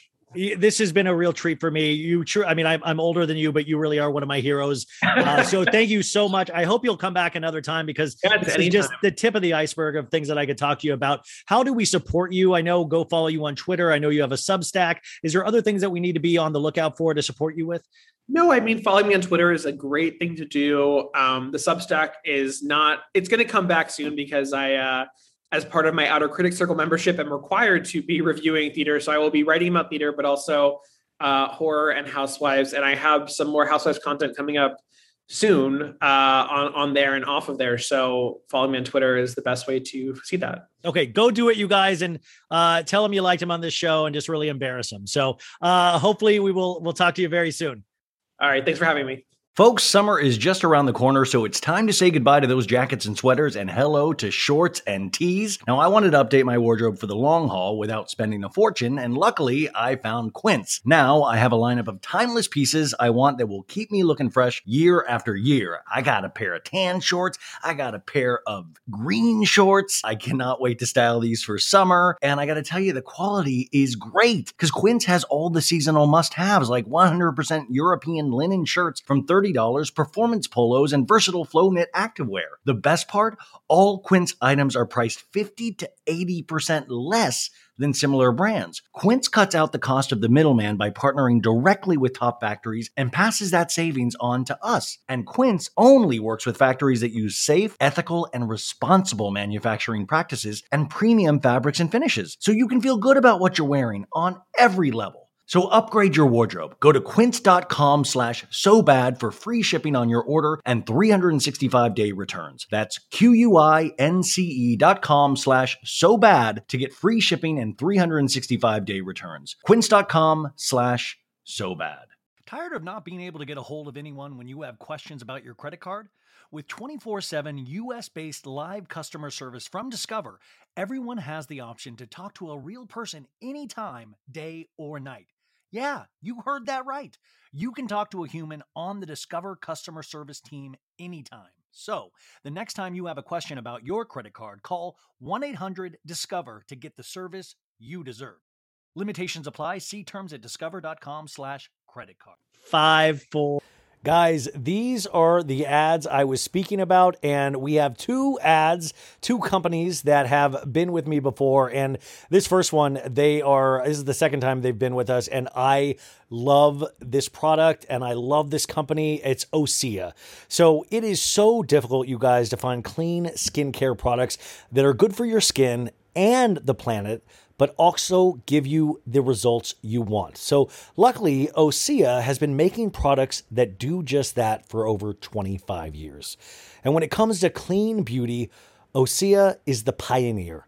They have award-winning cleansers, serums, and face moisturizers. Now, I'm going to mansplain to all of you ladies what all of these products are. No, it's so funny. I told you about this company a couple weeks ago when they first were on, and they actually did an onboarding call with me where they went through and explained all of the products and sent me the products. And then I talked to my female friends, my friend Megan, my friend Rebecca, and, my friend Rebecca actually already uses these products, but I realize how important it is to actually have a skincare regime. And I know you ladies already have yours, but I think that this actually might be a product that you might want to add to it. So Osea is actually known for creating amazing body products as well, like their famous Undaria Algae Body Oil. So the Undaria Algae Body Oil is amazing. I use it myself now, and it leaves my skin feeling clean and rich, not sticky or oily. And especially, you guys, after I've been sick, this is a product that has actually made me feel better because I felt so gross, like a slug on a rug, and it was horrible. So I know what you're thinking. Body oil? If you've been using body lotion for years, you might be a little wary of body oils. But let me tell you, I'm a convert. It soaks in easily, and it has this really kind of amazing citrus smell. And I can even smell this because remember, I had COVID over the holidays and it took a majority of my smell away. I can actually smell this. And I can't tell you how soft and smooth my skin feels after I put it on. In fact, if you see me in public, say, Ryan, can I feel your skin? And I will let you feel the smoothness, the silkiness of my skin. So Osea's products are clean, vegan, and cruelty-free, climate neutral, created with sustainability sourced seaweed, and made in California. And also there's a motorcycle that's driving right outside my house. But also, listen to that. Clean, vegan, cruelty-free, climate neutral, created with sustainability sourced seaweed, and made in good old California. Those are so many important things right there. Vegan and cruelty-free is huge. Climate neutral, that's what we've got to be doing in the future, and this is a company that supports all of this. So you can feel good about what you're putting on your skin. So experience your new favorite clean skincare line with a special discount just for our listeners. Get 10% off your first order with promo code SOGOOD. Finally, a company has not used so bad, they've used so good as our promo code. That's SOGOOD at OSEAMalibu.com. You'll get free samples with every order, and orders over $50 get free shipping. You are going to want it all. Go to OSEAMalibu.com and use code SOGOOD. Hell yeah, you guys. And also, this podcast is proudly sponsored by BetterHelp. Is there something interfering with your happiness or is preventing you from achieving your goals? Goals are so important, and this is something that you can actually talk about your therapist with. It's important to actually have somebody that you can actually speak out loud your experience of life, of what you're trying to accomplish, of what you're trying to get through, of what is holding you back. And BetterHelp will assess your needs and match you with your own licensed professional therapist. You can start communicating in under 48 hours. And let me be clear, it's not a crisis line. It's not self-help. It is professional therapy done securely online. So there's a broad range of expertise available, which may not be locally available in many areas. The service is available for clients worldwide. In fact, I get so many people now that will DM me or email and they're listening like Belgium, Italy. And I'm just like, whoa, but also you could actually use this service there. You can log into your account anytime and you can send a message to your therapist. You'll get a timely and thoughtful response, plus you can schedule weekly video or phone sessions so you won't ever have to sit in an uncomfortable waiting room as with traditional therapy. BetterHelp is committed to facilitating great therapeutic matches so they make it easy and free to change therapists if needed. It is more affordable than traditional offline therapy, and financial aid is available. Those are two huge things. We should not have to ever be priced out of getting help. And BetterHelp wants you to start living a happier life today. Visit betterhelp.com/so-bad. That's better, H-E-L-P, and join the over 2 million people who have taken charge of their mental health with the help of an experienced professional. In fact, so many people have been using BetterHelp that they are recruiting additional therapists in all 50 states. Special offer for So Bad It's Good listeners. Get 10% off your first month at betterhelp.com/so-bad. That's betterhelp.com/SOBAD. You guys, that is the commercials for the week. And now, ladies and gentlemen, Ronald Richards. Ladies and gentlemen, we are so lucky to have the guest that we have today. There are only a handful of people that I would actually get up at 7 a.m. to speak to, and we are about to speak to one of those people right now. As you know, on this show, and actually as Bravo fans, we have been obsessed with a case, with a show itself, Real Housewives of Beverly Hills. And of course, I'm speaking about Erika Jayne, which you know how infuriated I've been this season. We get to talk with somebody today that we're going to clear up a little bit of misconceptions. We're going to find out exactly what's going on. We're going to see exactly what he is doing with this case. I believe he is a special counsel for the Girardi Keese BK case, directly relating to Erika Jayne herself, but he is actually a practicing attorney. If you follow him on Twitter, you just know how knowledgeable he is. The Michael Avenatti case, he's dipped into Jen Shah. But let's just get into it. Ronald Richards, welcome to the show. Thank you very much for having me. I guess the first question is, how sick are you of dealing with housewives at this point? Well, I don't get sick of it because they are interesting. It's just sometimes hard to watch the acting versus reality when I know that a lot of what is going on is not consistent with reality. But look, it's entertainment and everyone seems to like it. Yeah, I mean, definitely. It's fascinating to me that, I mean, now even FBI, I think, might have a special division that just watches housewives. You actually have to watch Real Housewives of Beverly Hills every week now. I do. Yeah. And I also transcribe the statements and then think about what type of outtakes I want to get. And I also have to look at what is sort of theatrical statements versus non-scripted actor statements versus what is really tangible and bankable. Yeah.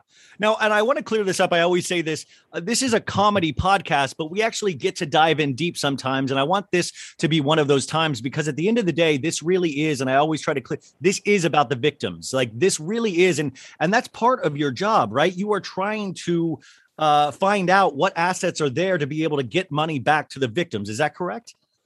That's basically correct on the big picture, but technically I don't work for the victims. I work for the trustee who has been appointed by the court to get assets back for, of course, the victims, but there's also attorney creditors that were supposed to get their fees and they're victims of those defaults. And there's people that have lent a lot of money to the Girardi Keese firm that are also creditors and they're entitled to have their claims analyzed as well.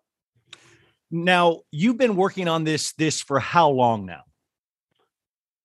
Well, I've been reporting on it since last September, October, I believe. It's been over a year, but I've been working as the official special counsel to the trustee for about maybe 4 to 5 months.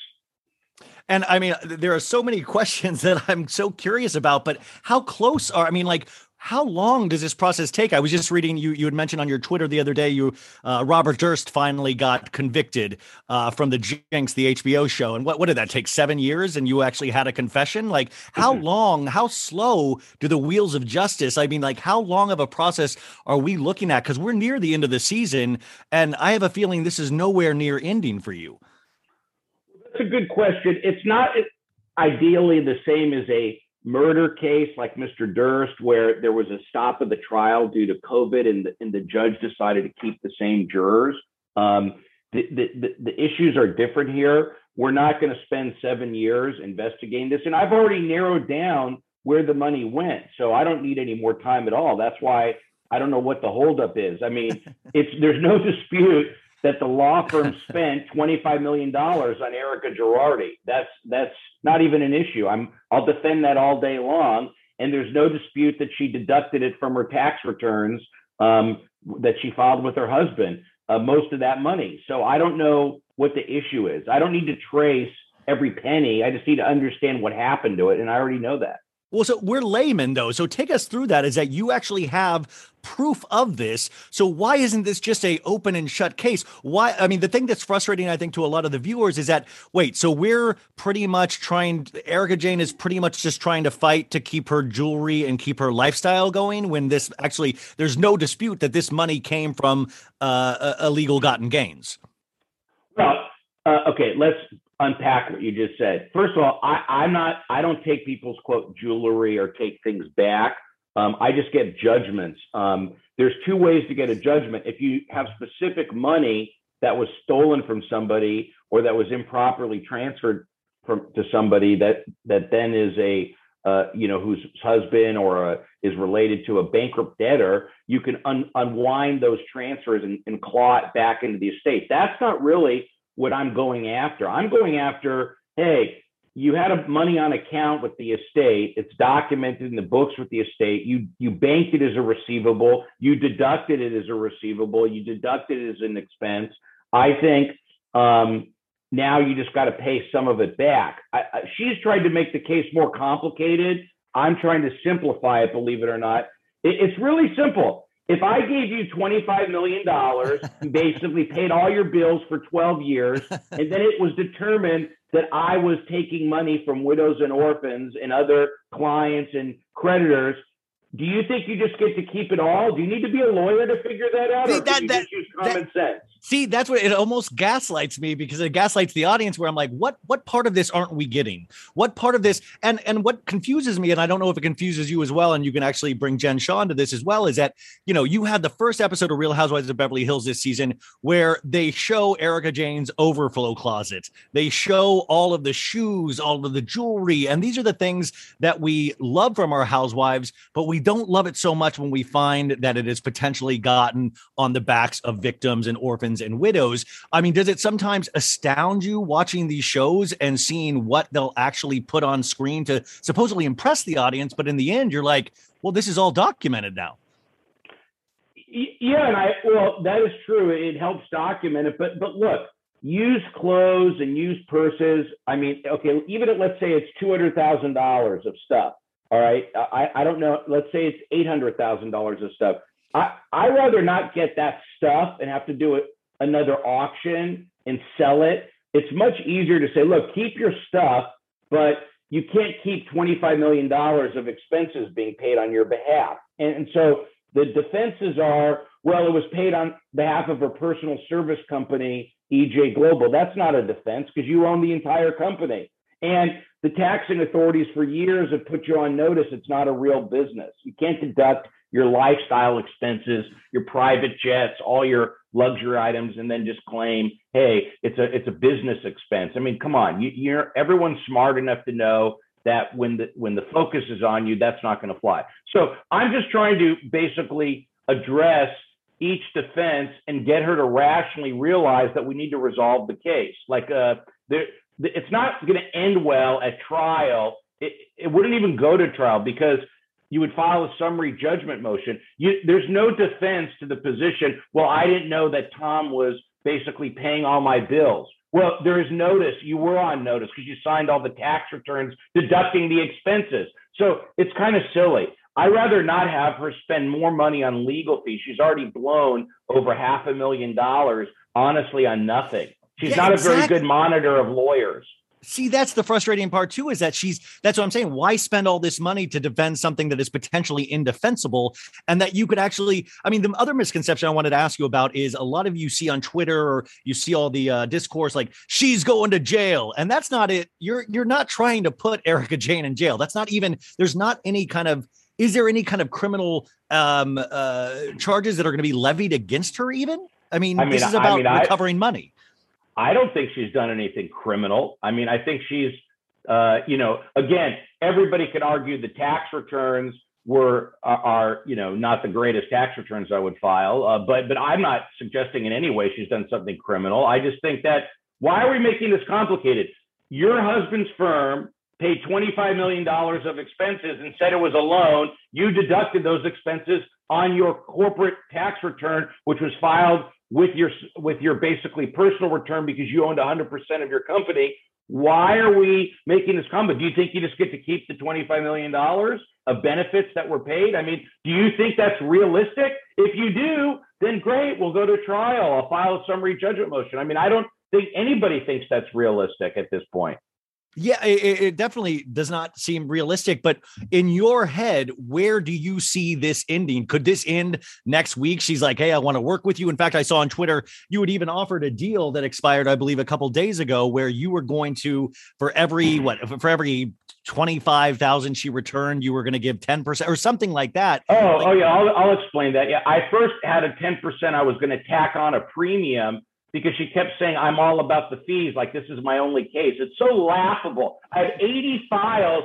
Again, I'm too old to like brag about myself, so I'm never going to do it. But it's silly. Like if you just went to Westlaw and see how many published opinions my office has, it's almost laughable that you would actually think that I needed one more case. So the question really is, what I was going to do with her is, if she returned the money voluntarily, we were going to tack on another 10% to add it. Then I changed it because it was getting too complicated for the viewers. And I said to myself, let's address the offer. So what happened is she was basically saying, I'm all about the fees. I mean, it's so silly. I don't care about the fees. I didn't take this case to spend hundreds of thousands of dollars of attorney time on someone that I know what they have left in the bank. I mean, I took it because it was the right type of case of my tenacity to basically get her to resolve the case. It's not because I just felt I could be effective, and also it was a privilege to work for such an outstanding trustee. So I then said, it's not about my fees.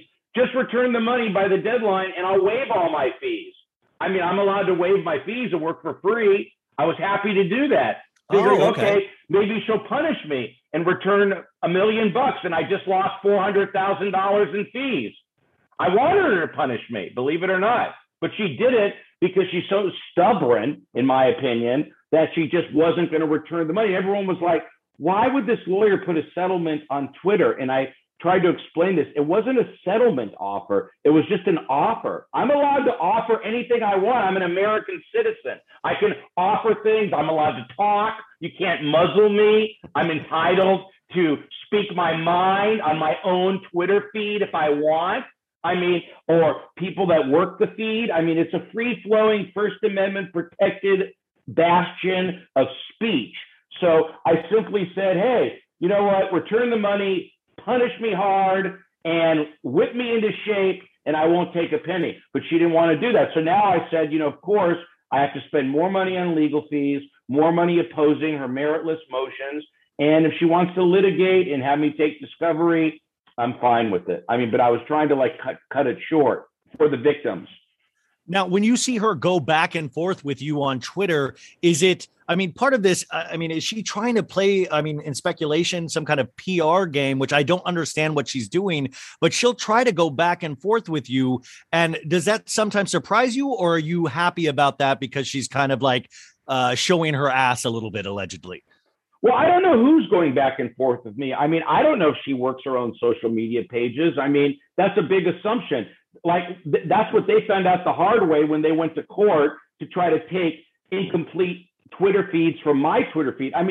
you don't know who's working my Twitter feed from my office or who's running her social media page. I mean, the internet is not an ideal transcript of events.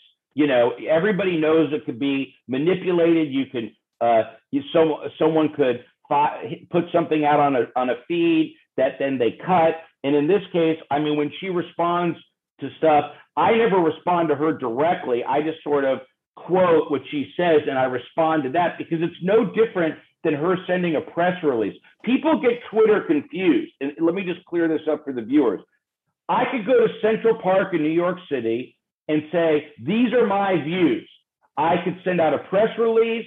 I could stand at the top of the Empire State Building. I can go to downtown LA on a street corner. Twitter is no different. It's just throwing stuff out there to the public forum for a discussion, but it's not like under oath testimony. It's just speech that is unverified, and it just triggers responses. It's not like you're locked into your Twitter page because it's on your Twitter page, if that makes sense. Yeah. But being a lawyer aside, are you sometimes aghast at, whoever's posting for her? She's posting lingerie shots. In fact, PK and Mauricio from Beverly Hills this week said, it's not a good look when your legs are in your air. And, it isn't a good look when there's victims involved. Does it sometimes kind of just like, wow, I've never seen somebody take this tactic of continuing to act like none of this exists? Yes, I've tweeted and publicly commented many times that she's tone deaf.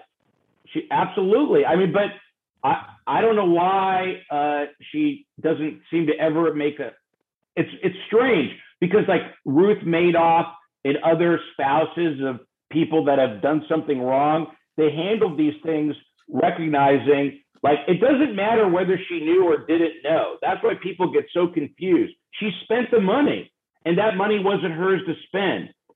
Her state of mind is not material. What is material is, did she spend this money and give nothing for it? That's what, look, Ryan, if I gave you $25 million over 12 years and you didn't do anything for me, for my company, do you think you just get to keep the money? Like, do you need to be a lawyer to tell you that, or no? No, I mean, that's what what is your, if these are gifts, say a quote unquote gifts from Tom Girardi, you don't get to keep those just because they're gifts, right? If they're bought with money that's illegal. Well, okay. Let's stay away from whether it's legal or illegal whether it's just easier because that's going to, I don't want Erika to claim I said she received illegal money. It doesn't matter to me how she received it. But the issue is consideration. If it was a gift from the law firm, then you file what's called a gift tax return. Okay, you can't just go back in time and pretend what never happened. And let's just talk about what did happen. She had 12 years of expenses paid. The law firm carried it as a receivable, and those expenses were deducted from their personal income tax return as legitimate business expenses that were then later disallowed by certain taxing authorities for certain tax years. So that's what happened. In this particular case, she never gave anything for that money. It was just given to her sort of, as a loan that's never going to be repaid. So when she was spending that money, you're right, she has a right to never ask, hey, how am I getting this money? She has a right to play ostrich, to have willful blinders on. Everybody has the right, but that doesn't mean you get immunity when there's a bankruptcy and the bankruptcy trustee special counsel says it's time to return some of that money. We're like, people get so confused, saying innocent until proven guilty. She didn't know. My husband spends all the money. I don't ever ask him how he gets it, and no one's blaming you, but you have to return the money. Okay, that's the bottom line. You have to return it. You don't just get the windfall. That's what people need to understand. You don't get a windfall. And you point out on your Twitter too, is that she is one of the, I think you called it a mactress, is that Erika Jayne, the character, is not made really any money through that character. It has been never in the black in terms of bringing money in with the Erika Jayne character.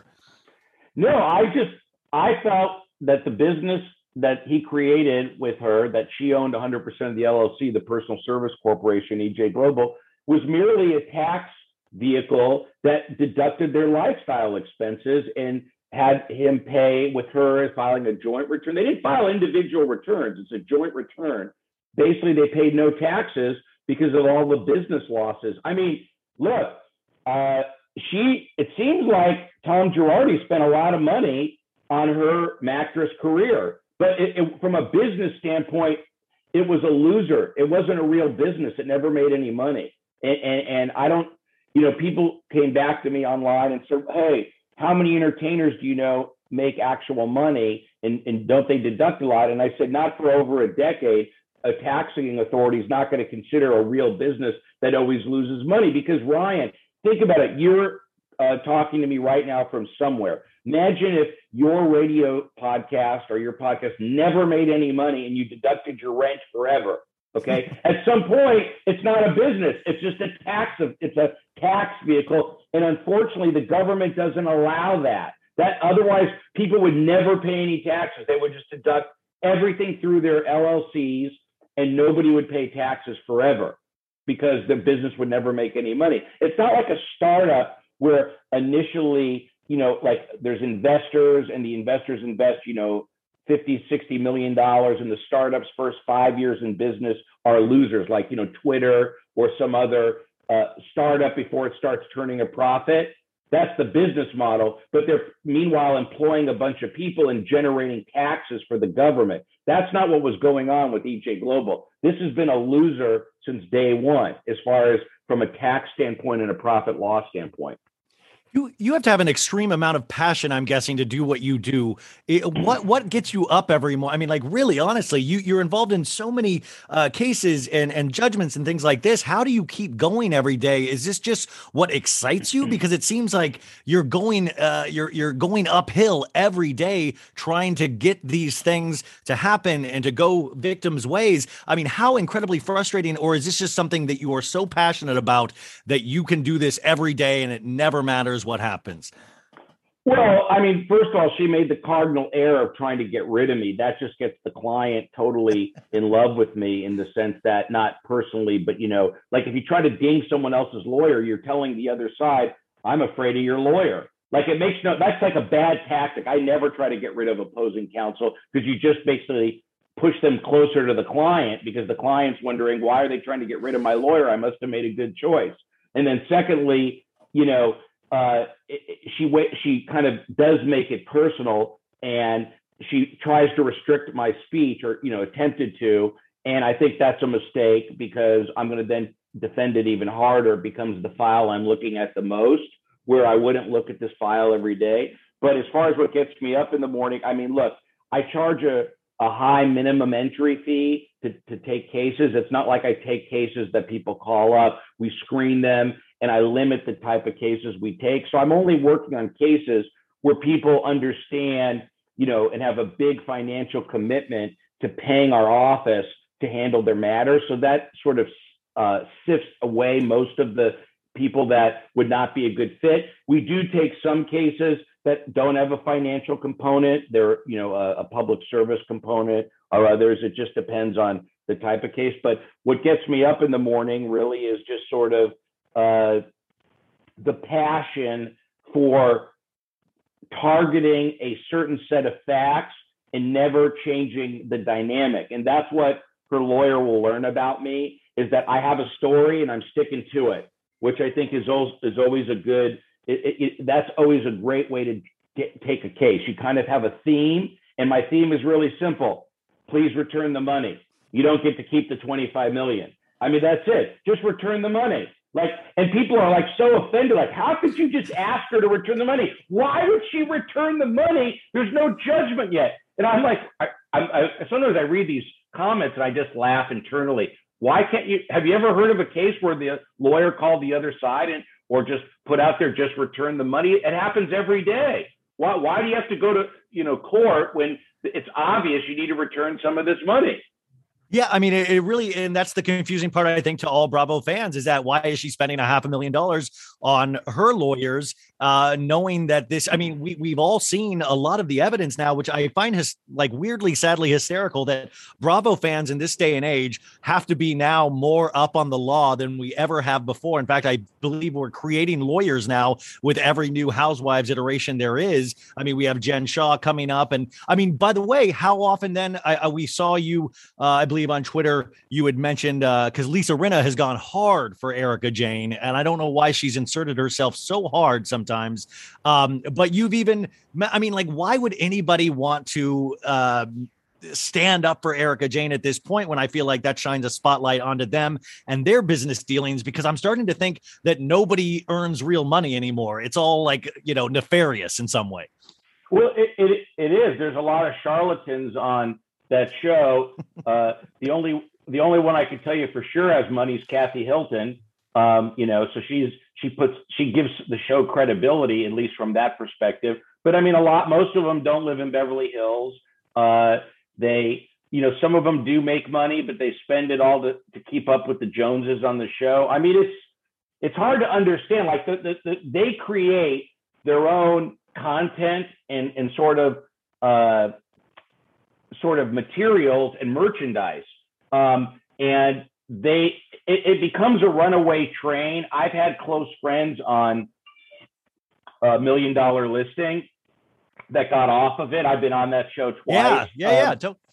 So, I mean, I see how it takes over their life because you start to perpetuate the content for the production company, and you never basically it becomes a sort of a driven aspect of it. Is it frustrating to sometimes deal with Bravo fans? I mean, we can be you sometimes just see the back and forth, and if you're trying to stay on one track and retrieve money, but sometimes, I mean, I see people will try to go back and forth with you and sometimes even try to make you the bad guy. Is that frustrating when I believe your goal is a very simple one? Yes, it does hurt my feelings sometimes when people are like nasty. I try not to block many people. My office won't let me block anybody on Instagram for whatever reason that I've been overruled on that. Twitter, since it's really not something that, I'm allowed to block a few people when they're just over the top in invectives. I try not to. I had someone over the weekend ask me if they could unblock me. They said they'll behave, so I unblocked them. I said, yeah, you can be critical, how but silly that even sounds that you're having to deal. I mean, but how much of law and what you do now is involved in social media, and especially when you're dealing with housewives and TV, is social media essential now to your job? Yeah, and I tell people that this case has a public component, and I don't view Twitter, by the way, as social media. I simply view it as a forum, a public forum for everyone to talk about a statement or a position. It's just that if you have what we would call a troll, and they're just basically, going way beyond what is even aggressive discourse, you have to cut that, because there's always going to be, if you spoke to a crowd, there's always going to be a heckler or a crazy person in the front row that's going to throw the water on you. So Twitter, you have people that just will not stop morning, noon, and night. And so those are the rare people that I have to block. But I think I don't like using the word social media for Twitter. I just think it's a platform for people to get a statement out or to get an idea out and invite comments. And also in this case, it's laughable. I laugh when her lawyer tries to tell a judge, oh, he posts on Twitter when she has 2.8 million followers on Instagram and 451,000 followers on Twitter, and she's worried about my Twitter account. And then she hammers me, whenever she wants, and I just respond to her tweets sometimes, so everyone knows about the false narratives that she generates. But Again, it's just honestly, it's like I don't only tweet about her. I have a bunch of different. Oh no, things. I've learned a lot about. The Michael Avenatti case. I've learned a lot about through you. You've commented on Jen Shaw. You've commented politically, and I don't want anybody listening. It's not just Erika Jayne stuff. He is a wide breadth of information on his Twitter account, so I think it's invaluable in that sense. And also dolphin massacres in the Faroe Islands. I mean, I've been very instrumental, and I just got back from seeing dolphins in their natural habitat. I mean, there's important stuff that I bring out from a perspective that people wouldn't. I mean, a lot of people just don't know what goes on in the world. So I just, in brief sound bites or, basically slivers, I just wanted people to know the second largest superpod in human history, they killed 1,400 dolphins. It's important for people to know they should not go to Denmark until they change their policies. Like, it's important people know what goes on in this world about different things. And so I address them because legally, there may be litigation over some of these things. Yeah, no, I mean, your account definitely seems full of passion and information. How far back has your office went in terms of Beverly Hills episodes? Erika Jayne said this season, I'd like to know where the money went. And I think all viewers were like, look at your face, look at your clothing, look at this. In fact, we've spent 8 seasons watching Erika Jayne brag about her wealth. We've seen gifts being given on screen of Marc Chagall paintings and things like that. I mean, do you guys go back to every one of her seasons and just document, or how does that work for you guys? Well, there's an expression in law called low-hanging fruit. I mean, I just pulled up her Amex charges. I mean, why do I have to go? There's 14 million right there. I mean, and then the receivables, every penny paid for her was documented on the law firm receivables. So why do I have to go to the Beverly Hills Housewives? I have her charges. The card was issued to her, not to anybody else. The woman spends money. Okay, well, I agree. She spent the glam. I mean, there's one thing that Erika is being very accurate about. She spent a lot of money. All right. Let's face it. She was an expensive housewife. Who is paying her legal bills at this point? That's a great question. She won't tell me whether it's one of her accounts she controls or a benefactor. I know that she's going to have to tell me. I've been using it as sort of a leverage, so to speak, in the sense that if she doesn't want to tell me, she could settle. We don't have to get into formal discovery, but I do need to trace down. I'm not interested, by the way, in exposing her benefactor, but I do have an obligation to make sure it's not her own money that was just moved offshore or moved into an account into somebody else's name. I do need to make sure that, like, if it's some wealthy person that's assisting her, that I track it down, that they're not holding her assets or assets of the estate. Does that make sense? Yeah, exactly. But and that's what I'm saying. There's rumors that she has a new boyfriend now. There's rumor and I don't understand. I mean, it made me laugh. I believe these are staged shots, but she got a shot of her at TJ Maxx in Pasadena last week that I think Backgrid, the company, sent out there. I mean, is she making money calling the paparazzi on herself at this point too? Yeah, well, that I don't know, but you can make money calling the paparazzi on yourself. You can give them an exclusive, and then they take the photos and sell them. I don't know what she's specifically doing. I know that one thing everyone should understand. Okay, again, people misconstrued this. I've lived in LA since 1967. Nobody drives from like West Hollywood area to Pasadena, which is a 20-mile drive, to go to a TJ Maxx when there's one a mile away from you. I mean, I love TJ Maxx. By the way, TJ Maxx is one of my favorite credit cards. So am I faulting her for going to TJ Maxx? No way. They give you 5 points for every dollar you spend. Okay. Our family loves TJ Maxx. Just so you know that part I love that she's doing there. People that are successful go to TJ Maxx. So I don't know where that came from. This is my point, is that I don't care. You don't drive out there. That was my first thing. You don't bring an assistant to TJ Maxx. That's just tone deaf. And the third criticism I had about the TJ Maxx is I can assure you the pops are not sitting outside of TJ Maxx in Pasadena waiting for you or any other celebrity. So it's okay. You staged it. I'm not upset about it. Like, so you staged your shopping. that happens every day in Hollywood. It's okay. But, everyone got fixated on the wrong things on that. But look, I don't know how that helps you that you're going to TJ Maxx, Petco, and how this is all going on. I only pointed out the Pasadena portion because I felt it was staged. And what people don't realize is the parking lot at that TJ Maxx is much better for pictures than one in the Beverly collection. I mean, you're dead on right. You're Erika Jayne specifically with the trustee, but how involved? I mean, you have to know the Tom Girardi case, I'm guessing, backwards and forwards as well, right? Sure. I commented on that before I got hired for this assignment, which people should remember. I'm only authorized to pursue her. So when you send me hate mail, why aren't I going after Tom? Because I can't. Okay. And he already has a trustee and a conservator. There's nothing to go after. You can't sue him. Okay. Number one, he's not available as a witness because he has a conservator. And then to address the other hate mail, why aren't I going after his mistresses? Well, let's be honest. I haven't seen any money going to the mistresses. I don't even know who the mistresses are. And I can assure you, if there was a big pot of flow to a mistress, I maybe get appointed and handle that. But right now, I see only one person that got all the money, and the first initial is E, and the last initial is G.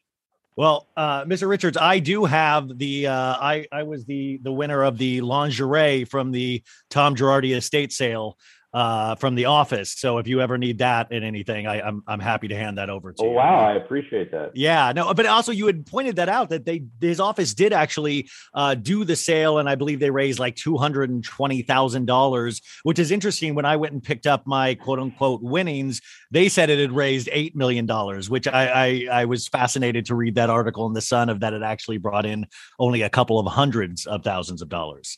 Well, I mean, Alyssa Miller was left with nothing in that office, and through her fantastic leadership and creativity, she put together an auction. And I mean, look, it netted for the estate over $200,000. That's a lot of money. You're not going to find that on the street from basically selling office junk. I'm going to tell you, when a lawyer leaves an office, typically everything hits the garbage can. Okay, it's not like used equipment has any value and memorabilia. So the fact that they were able to get $200,000, let me just tell you, that would pay for all of Thomas Girardi's personal trustees, lawyers, legal fees are a good portion of it. And when they sold the house or the La Quinta condo, you'll see that $350,000 went to legal fees. I mean, every bit helps. $200,000 is a lot of money, and that's just one facet. There's dozens and dozens of cases that have been settled, and money's coming in. So she's done an amazing job in putting that money together. So, I mean, you're just trying to collect or a portion of $25 million, correct? Yeah, that's all I'm trying to do. Obviously, she's not going to give me $25 million, but I mean, why can't we settle on something? When you go to court, okay, there's no lawyer that I know, and including her lawyer, who's a very good lawyer. We get along really well. He's not telling her I'm going to win 100%. Okay, so let's just say he says we have a 80% chance of winning, which in court, by the way, everyone, it's 50-50. I'll give everyone a little secret. If there's a jury or undecided facts, it's 50-50.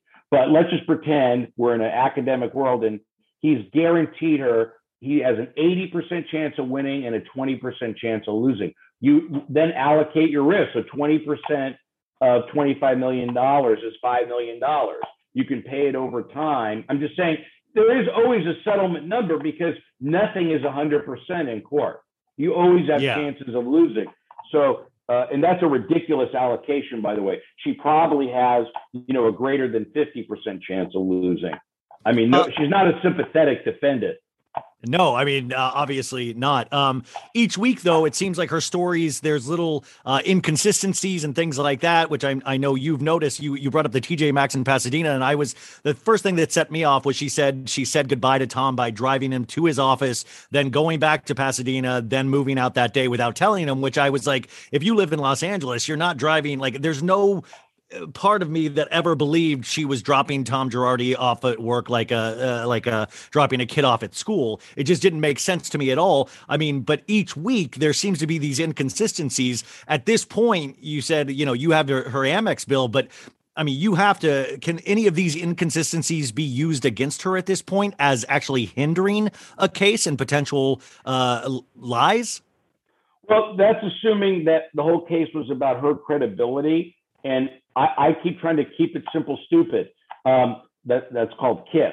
I don't care about her credibility. I just want to know, did you have an Amex card? Yes or no? Answer is yes.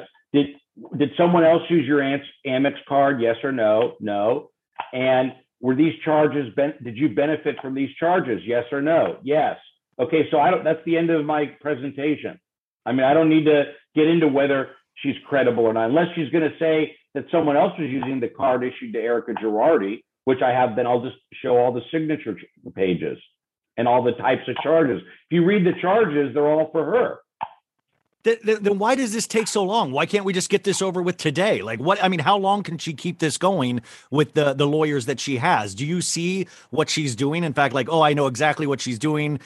She's trying to drag this out for 6 months to a year. I mean, why is this going to take so long? Well, there was a little bit of a skirmish over, she wanted to get rid of me. Then I hadn't filed a complaint yet. So I was doing a bunch of 2004 exams, getting documents. I wanted to make sure, get an idea, what is she really making right now, and sort of figure out how am I going to, what's realistic here. If she's making $25 million a year, then I would ask for the full $25 million back. But I kind of wanted to see what's the current post-separation earnings. What are we doing? Now I understand that. And then I've never posted, by the way, anything that she's provided me in a formal discovery or through 2004 exams. I mean, then her lawyer represented all the witnesses that I issued orders for documents for and depositions. She paid her lawyer to represent her divorce attorney, her business manager. So that slowed things down immensely because he basically had to go through every document. That took a while. I gave him extensions. Lawyers give each other extensions. We don't make it personal. And then I had to file a lawsuit. And then he wrote me a letter basically threatening me with sanctions and other things and wanted me to change some things. I ignored most of them, but I got rid of 2 minor things, punitive damages, because I don't want to punish her. I just want the money back. So I don't want more than what she spent. And I got rid of the attorney's fees request in my amended complaint. And then, you can't take discovery once you have a pending action until you have a status conference. So that'll be in about 3 weeks. Then, we'll take discovery if she doesn't want to resolve the case. I mean, he'll probably want to file a motion to dismiss the case to get some narrative out, and then that she gets to keep the money because the charges were paid to her LLC. I mean, lawyers file stuff all the time that makes no sense, but you can't get upset, Ryan, when people have a lawyer. I mean, people have a lawyer, they file motions. I mean, it's just part of a process. That's all I could tell you. I mean, also, Ryan, one last thing is I went out of town. I had to go to New York to help another victim of a housewife. I had some East Coast work I had to do. And so, I didn't want stuff being filed when I was out of town. One time her lawyer wasn't feeling well, so I gave him an extension. I mean, life comes up. So we're not working on this case 24/7. I mean, there has to be breaks. You know what I'm saying? It's not. But I love us Bravo fans, though. I love that you say keep it simple, stupid KISS.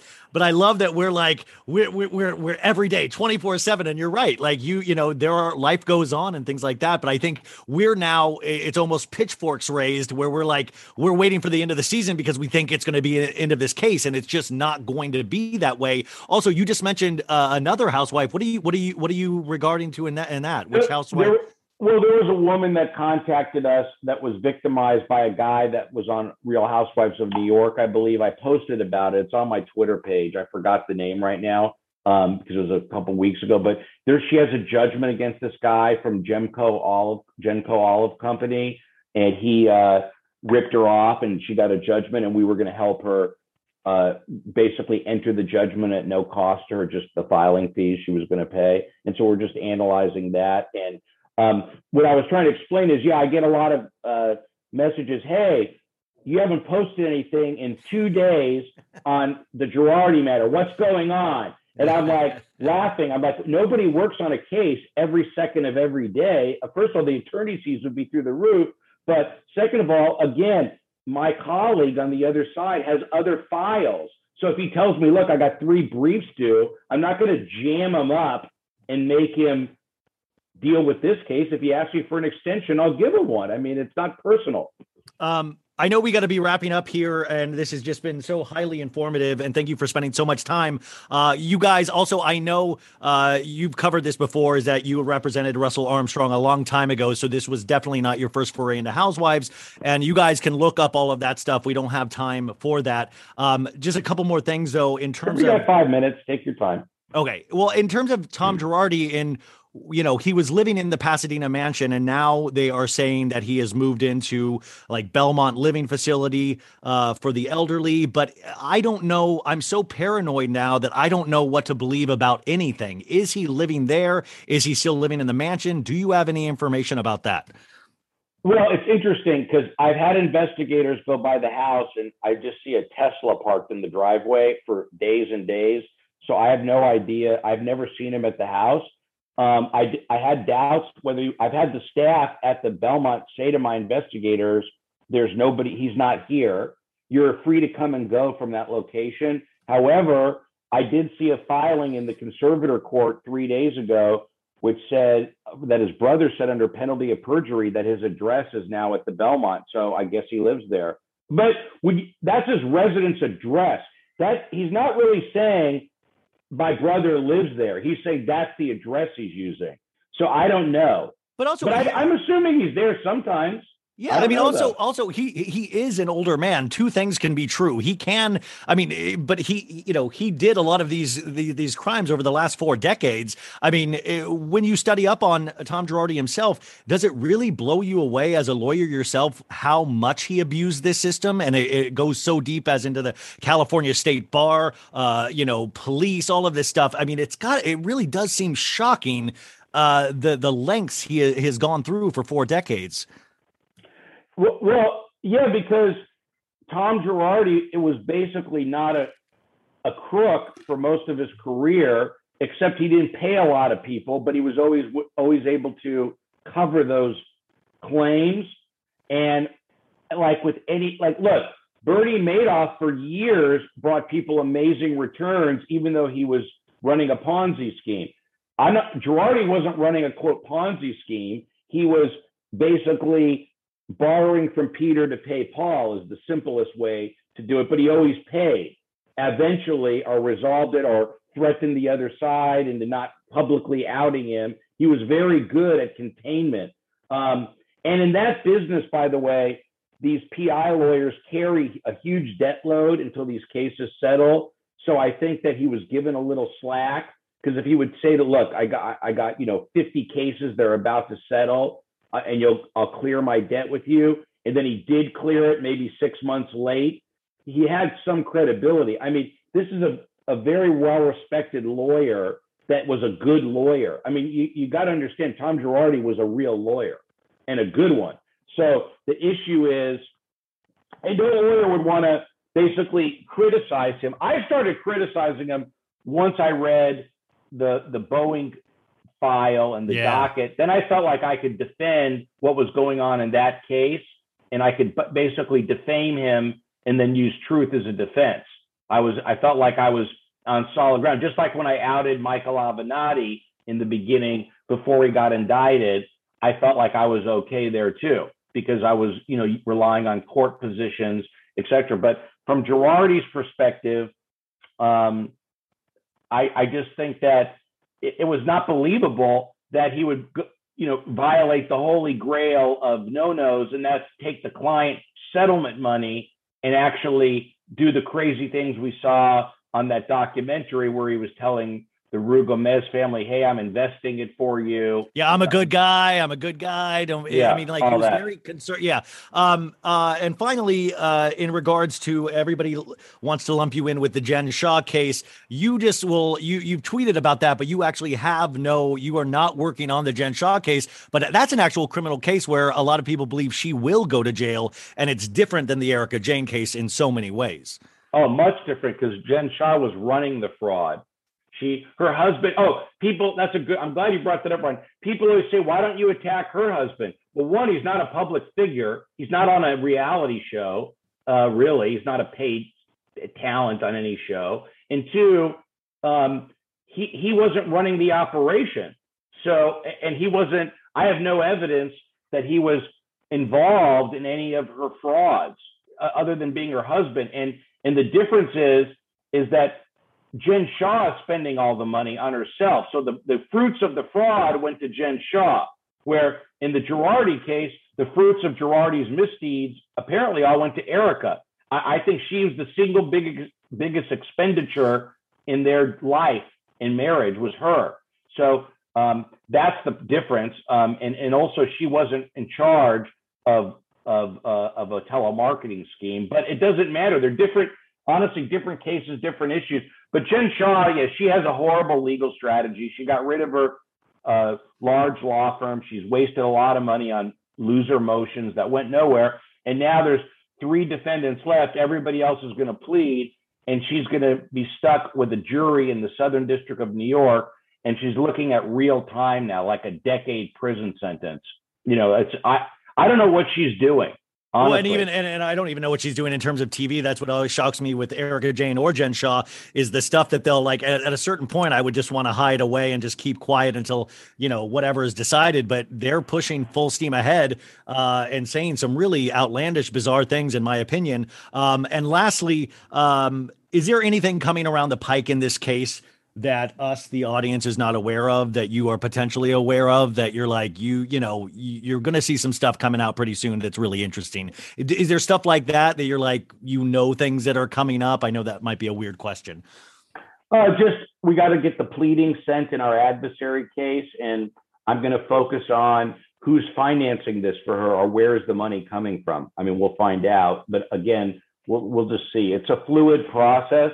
So once I get it all teed up, I'll have a better idea. Well, I'm sure you're excited to watch the reunion in a couple weeks. Yeah, when is that? Do we have a date for that yet? Yeah, Ryan? it's 5 weeks. 5 weeks from now will be the first of like the 3-part reunion. And Andy Cohen says she answered 98% of the questions asked, these could be all softball questions. I saw that you had asked a couple questions on Twitter, which I found great. But this is something that's really captivated our audience. Are these cases for you? This sounds so dark, but much more enjoyable than normal cases? I mean, is there more excitement when it's involving TV and big personalities? Or for you, it's like, it doesn't matter. It's the law. It's justice. This is purely black and white for me. It's interesting, the component on this case. It's no different. All my files are important to me. I mean, I don't want any client in my office to think I care more about one versus the other. This just has a component which requires me to publicly respond to different things. That's all. Yeah. Well, Mr. Richards, this has been endlessly fascinating. Thank you so much for spending so much time. You really, I'm sure there's a podcast or something in your future, because you have so many stories, and we tip of the iceberg here. So thank you for spending so much time with us, and we will be following you. You guys, I'm going to put all of his information. Go follow his Twitter account. Sometimes he doesn't update for 2 days, but that's fine. And he's going to walk you through all of these things. And I think there's so much knowledge there as a Housewives fan, as a law fan. So thank you so much. Thank you. Richards. It was a great show. And it's at Ronald Richards on Twitter and at Attorney Ronald Richards on Instagram. And I will have a great day, Ryan. Talk to you soon. Bye. 5, 4, 3. Betches.